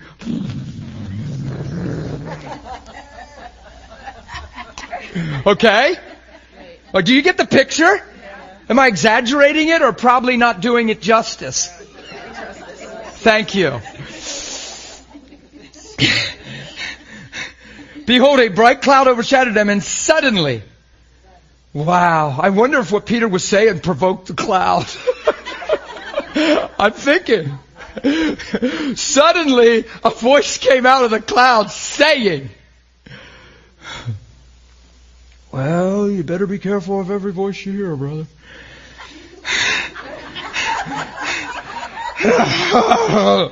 Have mercy on us, God. Suddenly a voice came out of the cloud saying, watch, Moses, Elisha, and Jesus. Are we shaming Moses and Elisha? Did they have a purpose and a point to play? Were they pointing to the one that was to come? Were they prophesying and speaking to the fathers through the prophets of... But now in these last days, God has spoken through His Son. Moses is there. Elijah is there. Moses modeled a lot of Christ-like stuff, pointed to Christ many times. Priest role stuff, all that good stuff. Elisha, prophetic. Hearts of the fathers, back to the children, children back to the fathers. It's all good. Watch. So we're not demeaning Moses and Elisha, but they're here to play a role, to point to Him. That's right. And we're still asking Old Testament questions. Can I say this and sound a little rude? Shame on us. In the sense of what are we doing? Why are we still asking that stuff? When there's so much clarity and God has gone out of His way through His Son in the flesh to make this point. When I say Old Testament questions, I'm meaning comparing Old Testament writing to New Covenant reality. That's what I mean by that, right? You understand what I'm saying there? It's not wrong to have questions about the Old Testament when you're using Old Testament language to build a case against the truth of New Testament covenant. That's a bad mistake. Watch. This is my beloved Son in whom I'm pleased. Well pleased. Watch. Hear Him. Moses is there. Elisha's there. The reason they're here along the way is to point to the one who was to come. Everything about the Old Testament, if you're interpreting it right, should point to the coming Son. The Old Testament should point to Jesus. The whole focal point of the Bible is Jesus. So now, He's not disregarding Moses and Elijah, but Jesus is here. So it's not about 3 tabernacles. Hear Him. They pointed to Him. He's here now. Hear Him. Because in these last days, I've spoken through Him. He's the truth, not a truth. Whew. Man, this thing is clear. When His disciples heard it, they fell on their faces and were greatly afraid. And Jesus came. He's so awesome. He touched them and said, "Come on, don't be afraid." When they lifted up their eyes, they saw no one but Jesus. Boy, we should learn from that one right there. That might be the most powerful thing said all morning. When you lift up your eyes, make sure you see nothing but Jesus. Looking unto Jesus, the who for the joy set despised the shame, the pain, the consternation, the trials, the whatever is involved. Right? For the joy set before Him. Who are we to look to? If we draw back, there's no pleasure in His soul if we draw back, because He can't fulfill destiny through us. But we aren't those who draw back, Hebrews 10, but move forward believing in the face of loss, in the face of life, trials, circumstances, stuff. We don't draw back. We move on believing, watch, to the saving of our soul. When you draw back, you keep yourself in derision. When you draw back, you'll never be established. When you draw back, you'll never come to the knowledge of truth. You'll never grow up like this. Because you're established. That's why I said, if you're going through sickness, make sure you're praying for the sick. It's your statement that you believe God's a healer. That doesn't make you a hypocrite. That makes you a believer. A hypocrite's a play actor. We believe through the things we don't understand, the things we can't explain. We believe because He's Lord, because He sent the truth to us through Jesus. We believe to the saving of the soul. What it means is our minds will come into alignment and be renewed in the spirit of our mind, and we'll get back to the place where our eye is so single, and when we look up with our eyes, all we see is Jesus. You following? Okay. Did you see that? When they lifted up their eyes, they saw no one but... You know what we do? We lift up our eyes, think with our mind, and miss Jesus, or contest Jesus, or counterproductively. You following? Okay, I got to do this last part here because we're talking about seeing Jesus. Hebrews chapter 2. We hit 1, but we'll go to 2. If 1's good, I'm sure 2's got something good in there.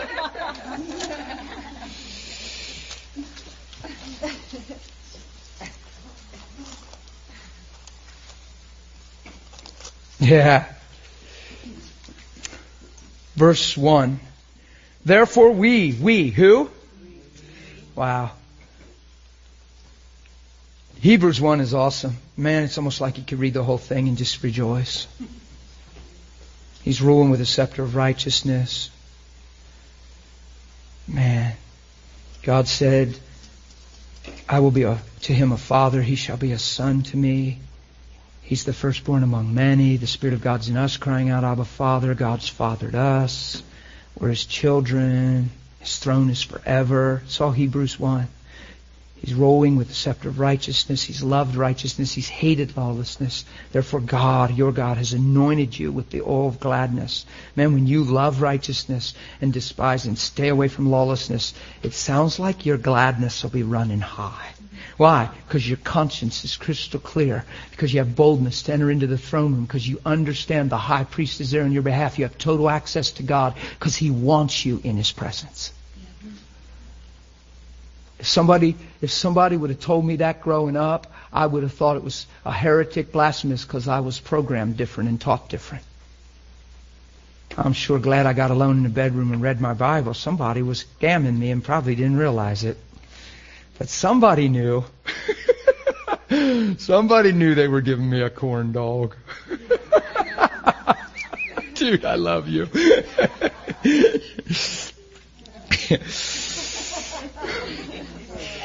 Wow. And then there's ministering angels. They're sent to minister to us, right? All this good stuff. Therefore, because all this is true, you see why I just did a summary of chapter 1? Why did I do that? Because verse 1 is a therefore. So we got to know what it's there for. Therefore, because this is so true, this is so powerful, why we? What do we have to do with this? Because we're one with Him. Because He never lost sight of us. We were predestined to be in Him before time ever was. Before you were seen, God saw you in Him. Hello? Or He wouldn't be the lamb slain before the foundation of the world. Predestined to be adopted as sons and daughters. Snatched out of darkness into the light. Therefore, we must give what? The more earnest heed to the things we've heard. Lest life take advantage of us, our mindsets, human reasoning, rationale, sometimes the encouragement of human wisdom from a best friend, maybe. I'm just being real. A well-intended like a Peter. No, this shall never happen to you. Well, you shouldn't have to go through that. Well, they need to knock it off. Well, God doesn't expect you.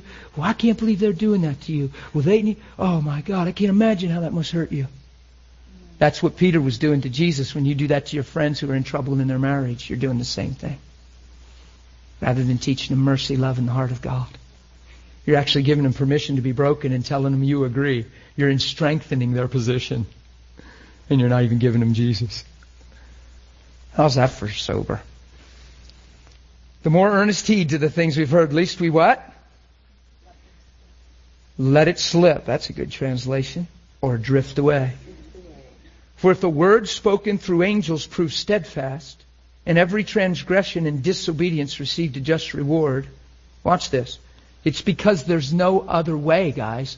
There's no other answer for salvation. There's no other truth. There's no other way. He's not being mean right now. He's being real. He says if we go on sinning willfully after the knowledge of truth and think there's some other way, it's the blood. It's the finished work of Christ. If we remain, just stay in the same after the good news comes, there's no other answer for us. Watch this. Yeah, that's what it says. How shall we escape if we what? Neglect. Now watch. That means God is wooing men's hearts. And you have the ability to neglect it. You have the ability to not adhere your convictions. You have the ability to sear your own conscience like a hot branding iron. You have the ability to hear one thing from the Lord and do another thing in your flesh. He's talking about your place in this. He's telling you to set your mind on the things above. Here he's saying if we neglect the conviction of Holy Spirit and the ministry of truth, if we're neglecting this when it's the truth of salvation, then where's that going to leave us? Because it's the answer. Do you understand? You don't want to neglect this thing. I'm heading somewhere with this. They're just teaching along the way. It's just so good. All this stuff is. Do you see how many places you can turn and it's just life everywhere you go? Oh, man. We ought to grab the book and just get it in us. Which first began to be spoken by the Lord. Wow. So this salvation he's referring to It was pointed to and indicated all through the Old Testament, but who first began to speak about it? Oh, isn't that amazing? Look, and was confirmed to us by those who heard Him. So God actually expects men to believe men when they talk about Jesus according to the Word. He rebuked His own disciples for not believing the ones who had seen Him after He raised. Because we struggle in the areas of healing and suffered so much loss, when somebody shares a healing testimony, the church says, well, how do I know that really happened? Well, how do I know they ain't making that up? So what if they are? You ought to already believe God heals. You shouldn't even be thinking that way. Why are you having a hard... When you fail to believe the testimony of healing and the Lord and what He's doing, because the testimony of Jesus is the spirit of prophecy. The revelation of Christ and His finished work is the prophetic utterance of God over the earth. It's the foretelling of God. He's the good news that's come. Watch. Now I'm going to be strong with this. When Christians are struggling with healing testimonies, you're actually, without realizing it, confessing you don't believe God's Word. You shouldn't even have to test that. Of course He's a healer. We'll wonder if they made it up. Well, then we're sorry for them and they'll have to answer for that or get their heart straight. But so what if they made the healing testimony up and the person never was healed of cancer? God still heals cancer. Why does that judge God? Why does man living inappropriate judge God? Why are we still trying to find God through men? When you find God through Jesus and proclaim Him. The biggest thing I hear out there when I travel is people that used to go to church but don't anymore. And they say this, well, I don't go to church anymore because church is this and Christians are this and Christians. But what they're saying is, I have no relationship with God because I'm relating that to God. And my question always is with a smile, well, what's that have anything to do with Jesus, son? Or sir? It's obvious you have nothing with Him right now, do you? Well, I believe in God. And then you explain and express some things, and you can get people crying in a heartbeat with truth. I watch it all the time when I travel. You seatbelt me beside somebody that's willing to talk and doesn't just want to ignore you. It doesn't take long to watch people cry. Truth is amazing and it's refreshing and it's what they want to believe all along. Sometimes their pains are forbidding them. And they become their excuses. And yet Jesus is amazing. The whole time they're using their excuses, Jesus is still amazing and Lord and true. So what we say doesn't change who He is, but what He says changes us. Isn't that a paradox? You think the devil doesn't know this stuff? Watch. Now watch. Watch the bar raise here. Watch the standard raise right here. It began to be spoken by the Lord and was confirmed to us by those who heard Him. So this isn't just a confession and a doctrine. Watch. God also bearing witness, both with signs, wonders, and various miracles and gifts of Holy Spirit according to His own will.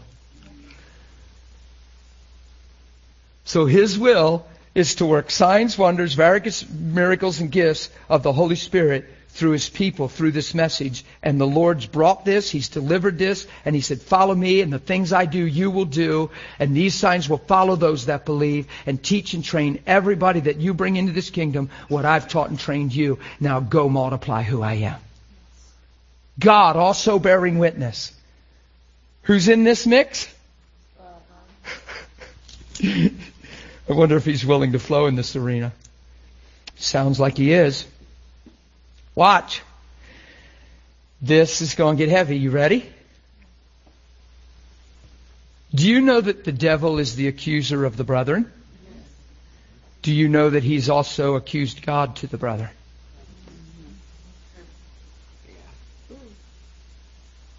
Why did God let this happen? Well, what is God doing? Well, why is God?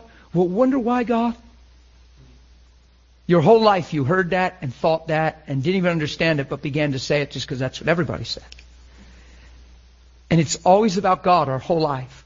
I said this the other week. I wasn't meaning to offend people, but I used phrases like God damn and Jesus Christ, and I used it with emotion and expression as if people were really doing it, to where the devil has us tricked into when things are going wrong, it's God that's damning. And when things are frustrating, it's Jesus that's somehow responsible. And it's become our language on the earth.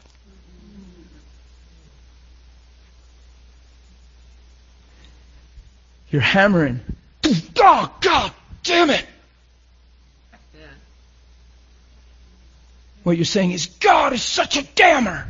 Dude, why do you damn me?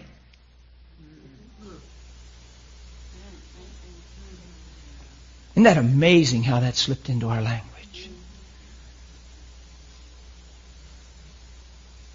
Hello? You feel how sober it is in the room right now? Watch this.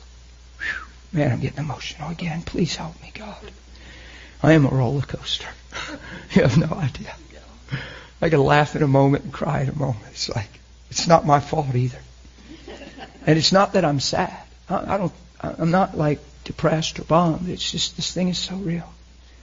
I actually think I'm a pretty happy fella overall. But I'm sober. I'm serious. This thing is real to me.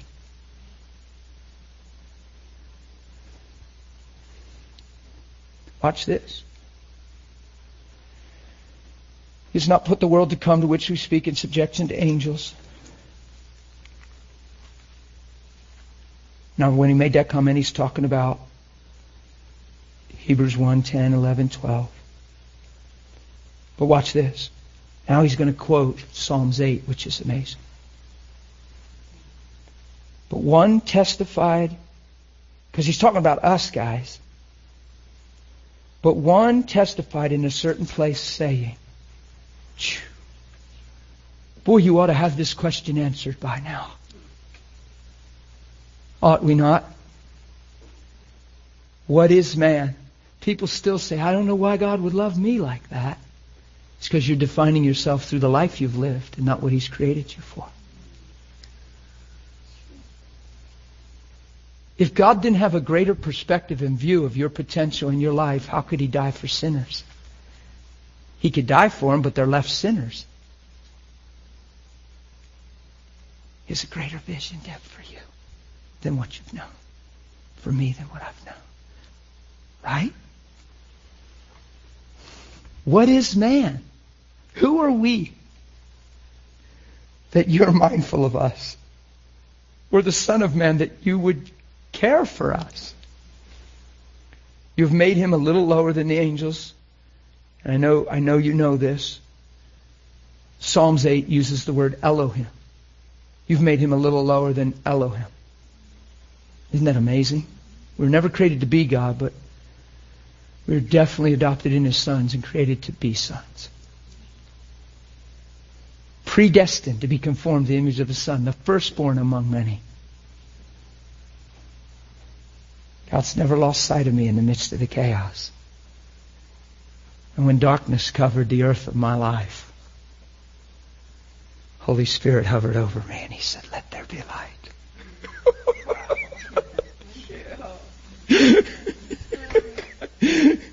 Oh, thank you. Or you've taken care of him. You've made him a little lower than the angels. Watch this. You have crowned him with glory and honor. Is that how He created man? Well, it sounds like He's talking about man.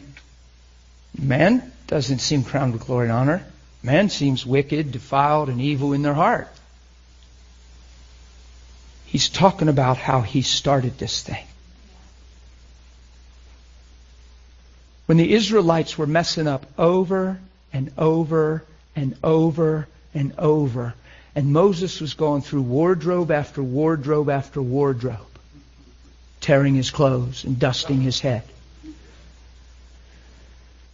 Right in the middle of all that, God said, yeah, I'll forgive them.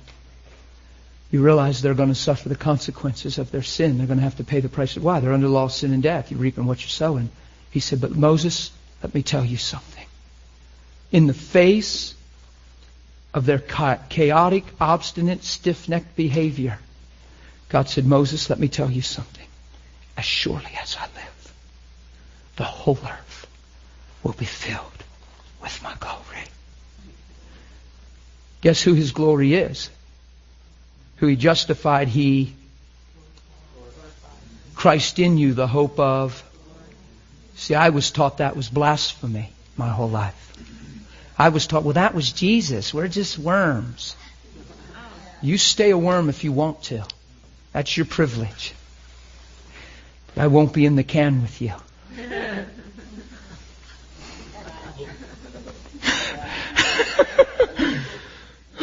Or on the hook. That's right, because worms go on hooks. Or in birds' mouths, devoured by the birds of the air like seeds that fall on wanton soil, wayward ground. When you don't know who you are, those seeds that fall get chomped up. Don't be a worm in a bird's mouth. You have, who's crowned Him? You've crowned Him with glory and honor. Oh my goodness. Am I reading this? Is this really here? Somebody had to make a mistake. This can't be here. God's in sovereign charge. Wait, it's all the administration of God. Man has nothing to do with this. This can't be in my Bible. Somebody messed up. Whatever happens is God. It's administrated from God. It's divine order. It's predestined. It's God set all things. Well, let's go with it. Let's trust it's God's Word. He set Him. Who? Who's He talking about? Man. He set Him over the works of His hands. He's talking about creation, guys. He's talking about your root value, your inherited value, what God intended from the beginning for man. And even though man lost, and even though man took on the nature of the devil, and even though man sinned and was born into Adam, and generations after we're all born into sin and into death, this is still God's created value, God's intention, and Christ redeemed us to that truth, breathed back into us as if sin never was, and adopted us back in His sons.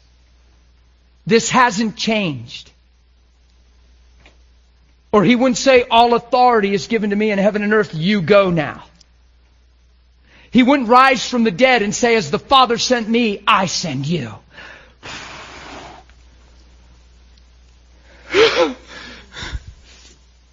Come on, how clear is this? You set Him, who? Man, over the works of His hands. Watch. You have put all things in. That's the same as when He said to Adam, subdue the earth. What are we? Subdued by the earth. And when we are, we say it's God's order.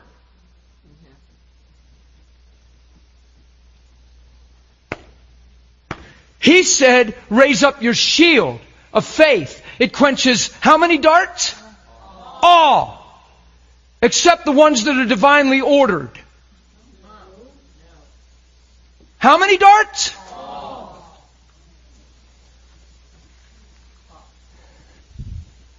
Why would you have a sword if you weren't supposed to wield it and fight? It's not whatever will be, will be. He said, subdue the earth, church. And we're being subdued and making theology up to substantiate it at the cost of the kingdom that's inside of our spirit. And it has to stop. And somebody needs to raise the banner, rise up, and be vigilant, militant, know their God, and do exploits. We can do this. Grace is telling us we can.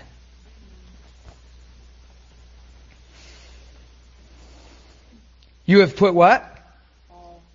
How many things? Wow. There's that all things phrase again. Why couldn't we heal the boy, Lord? Because of what you're failing to see. The perverse way your mind tends to think, it creates unbelief. But truly, I tell you this. If you have faith, you'll say to the mountain, move, and the mountain will move, and nothing. Sounds like all things in subjection. Sounds like He gave us all things pertaining to life and godliness. 2 Peter chapter 1. We're predestined to be conformed to the image of His Son. Those who He predestined, He called. Who He called, He justified. Who He justified, He glorified. What shall we say to these things? How can we respond? If God's for us, who can possibly be against us? For if God didn't spare His own Son, but delivered Him up for us all, how shall we not freely receive all things through the Son? All things what? Necessary to be like Him. That's what He's talking about. Conformed. Did I give you like 1,000 scriptures today to confirm all this? At least a few hundred. Honestly, I gave you dozens. And dozens. And they all say the same thing. Like a neatly fit puzzle. Right? Watch. You have put all things, what? For in that He put all in subjection under Him, He left no thing that is not put under Him. Remember when they lifted their eyes, they saw no one but Jesus. This is what spurred me to the scripture, by the way. Remember, looking unto Jesus, author and finisher, watch. He left nothing that is not put under Him. Watch. But now we do not yet see all things put under Him. Under man. Have you seen every mountain you ever spoke to move? Have you seen every one you spoke to move? Does the Bible say if you believe you speak to them, they will move? Have you seen everyone move? Is all things in subjection under your feet? Did He call us to subdue the earth? In saying all things, is there anything that's not in subjection under us? No. However, we don't yet see all things in subjection under us. Verse 9. But we look up and see no one but Jesus. Yes. It's not time to create theology when the mountain doesn't move. No. It's time to fix your eyes on Jesus. Yeah. It's time to go forward and not backwards, because there's no pleasure in His soul when you draw back. When you begin to draw back, you get cast to and fro. When you go forward, you begin to be renewed in your mind, and you come to the knowledge of God, and it's the salvation of your soul. But we see who? Jesus, who was made a little lower than the angels. What's He talking about? When He came as a man and died on the cross. What a God. What a gospel.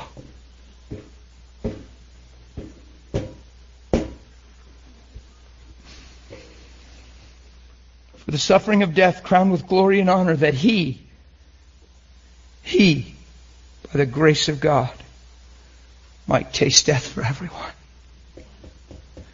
You know why? You were never made to die. It was the day you eat the tree is the day you surely die. Why? Because you were never made to die.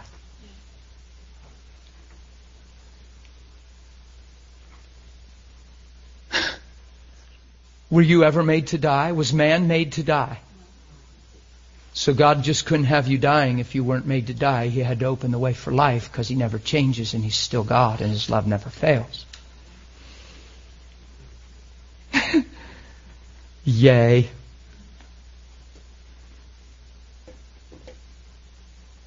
See where I get this stuff? It's everywhere you look. It's good. It's everywhere you look. Isn't it? Yeah, let's finish there. It's late. It's 12, but we started at 15:15.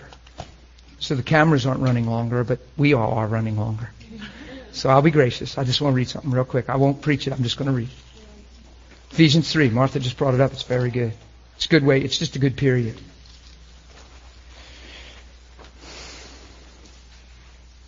Paul said there's a grace on his life to preach to the Gentiles the unsearchable riches of Christ in verse 8.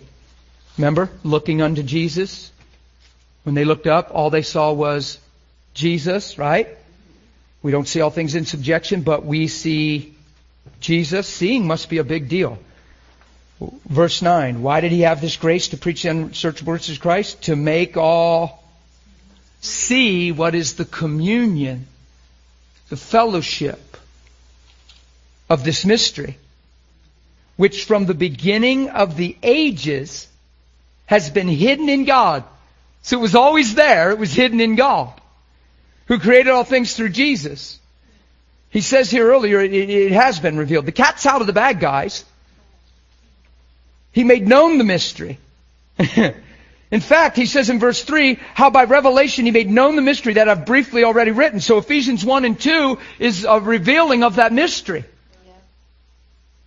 Ephesians 1 and 2 is crystal clear. So then he says, created all things through Jesus Christ. So this mystery, which from the beginning was hidden in God, through Christ, was revealed to the intent. Now the motive of God's revealed. To God's intent. To the intent that now the manifold wisdom of God might be made known by the church. And we're still struggling with sovereignty, divine order, and Old Testament questions. Not after today. They're not allowed. I'm telling you, they're forbidden from the school. I'm not playing. They're forbidden. I won't answer them. If you ask one, I'll say, get the tape of the other day. I'm not going to take one more second with an Old Testament question challenging healing. It's forbidden. How's that for law? It is. It's forbidden. I won't take it. You can ask it. I just won't take it. I'll say you already have the answer. Look inside your heart. To the intent that now the manifold wisdom of God might be made known by who? By God? By the church. Wow. To the principalities and powers in heavenly places. Well, that's right, because Jesus took the handwriting contrary to us and made a public spectacle of those powers, liberating us, empowering us, changing the totem pole, and the first sign of believers to cast them things out now. That's right. Not follow them and believe them and talk like them. Look, verse 11. According to the eternal purpose which He is accomplishing, which He accomplished. Purpose. Do you see the blood's enough? Do you see it's finished? Do you see Jesus knew what He was saying? Do you know Jesus isn't babbling? It is finished. Do you see it? What's finished? The intent of God, the eternal purpose. The curtain. In that moment, the temple. Not from bottom to top. Man didn't tear it from top to bottom. God took it and went, this day is over. It is now a new and living way, a new covenant in the blood of the Son of God. How can there be a New Testament unless there's a death to the tester? The time is here. Now is the day. Now is the time for salvation.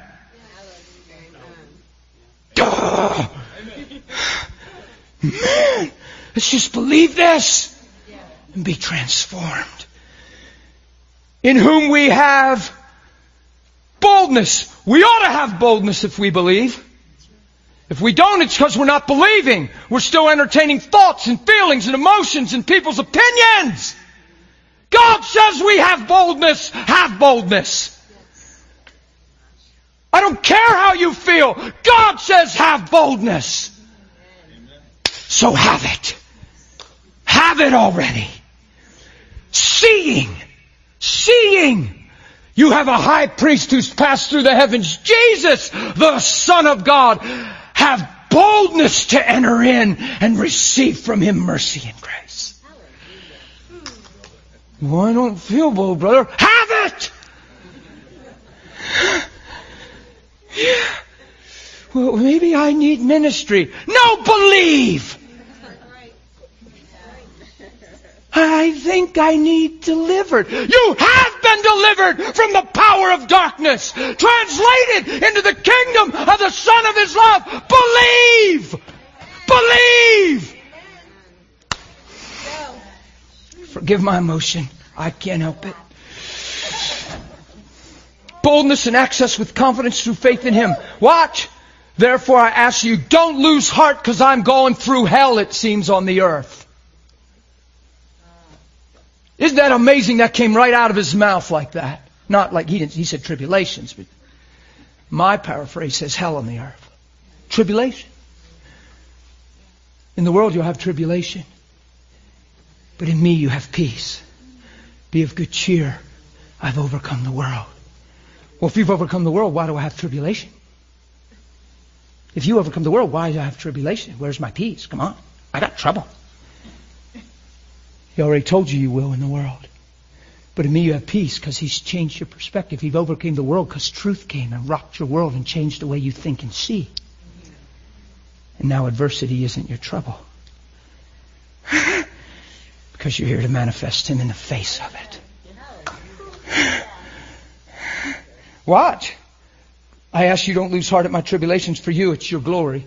Because you see, this is where the rubber meets the road. And you can see through my tribulation that I don't love my own life unto death. I'm living for the glory of God. Godliness with the contentment is great gain. And whatever situation I'm in, I've learned to be content in the sense that nothing's changed in who I am and why. Come on, I'm preaching straight and strong to you right now. Watch. And for this reason, I bow my knees to the Father of our Lord Jesus Christ, from whom the whole family in heaven and earth, better believe I'm a son, is named. Watch, that He would grant you according to the riches of His glory to be strengthened with might through the inner man. And then He prays that we walk in a revelation of love. Why? Because that's the manifold wisdom of God. That fallen flesh, that fallen humanity could be lifted up out of darkness and translated into the kingdom of the Son of His love and manifest the very nature that they fell from and be redeemed back to the truth they were created in and shine the light of His glory as if man never fell. That's the power of the cross, church. And to know the love of Christ is to be filled with all the fullness of God. Are we exalting men? Now to Him. To Him who is able to do exceedingly abundantly above all we ask or think. Oops, he has to slip this in here. Wow. According to the power that works in us. Are we exalting men? To Him be glory. Who did this? Who's responsible? To Him be glory. In where? Do you see how one He makes us with Him?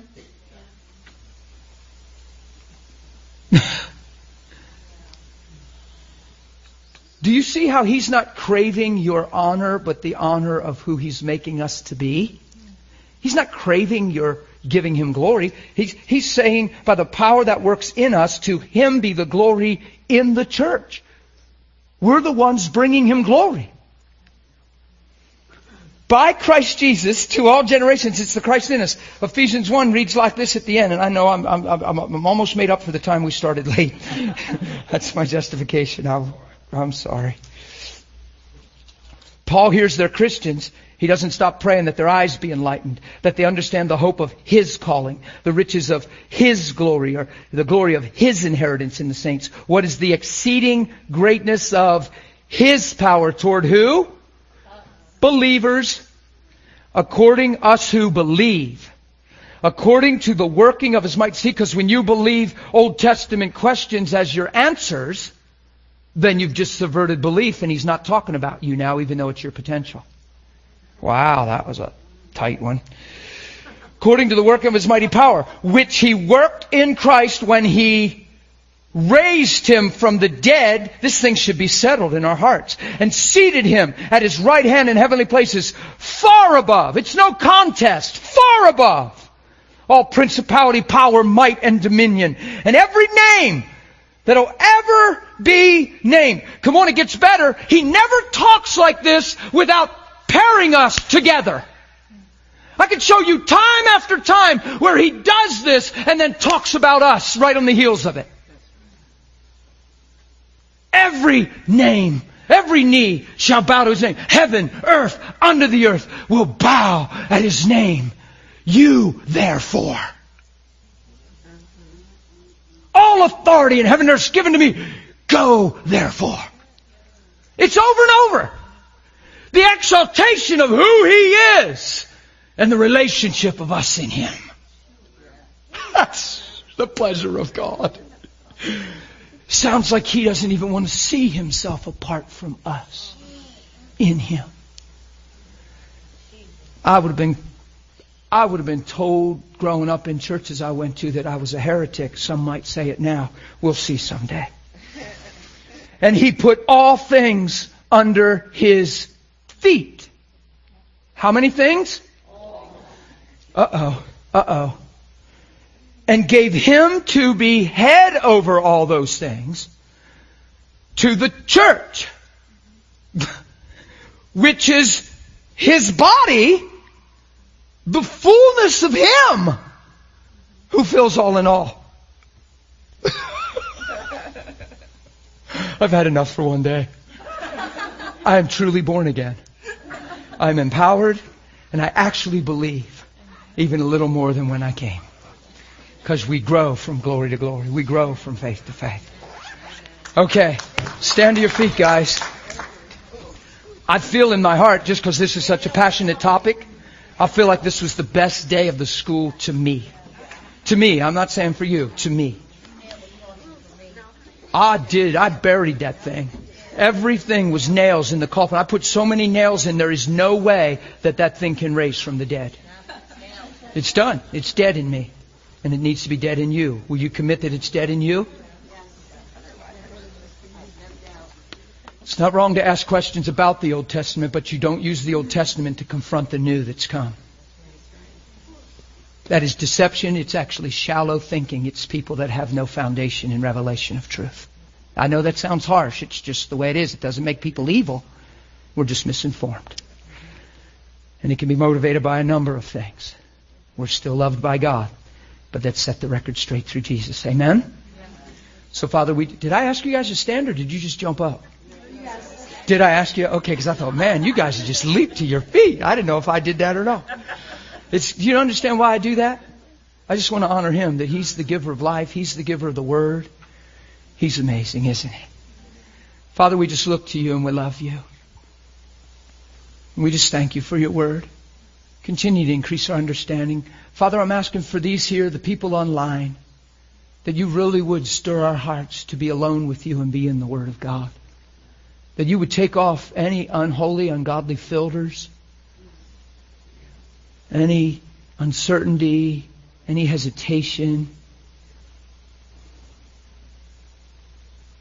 anything unhealthy, God.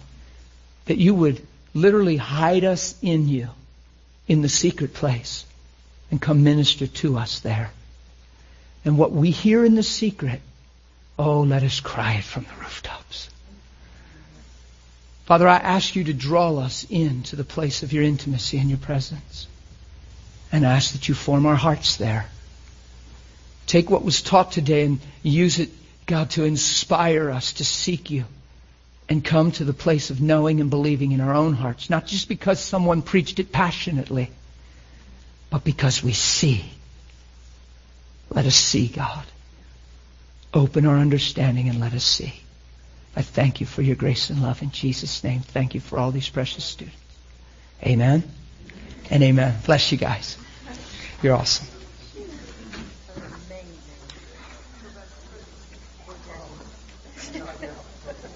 How are you?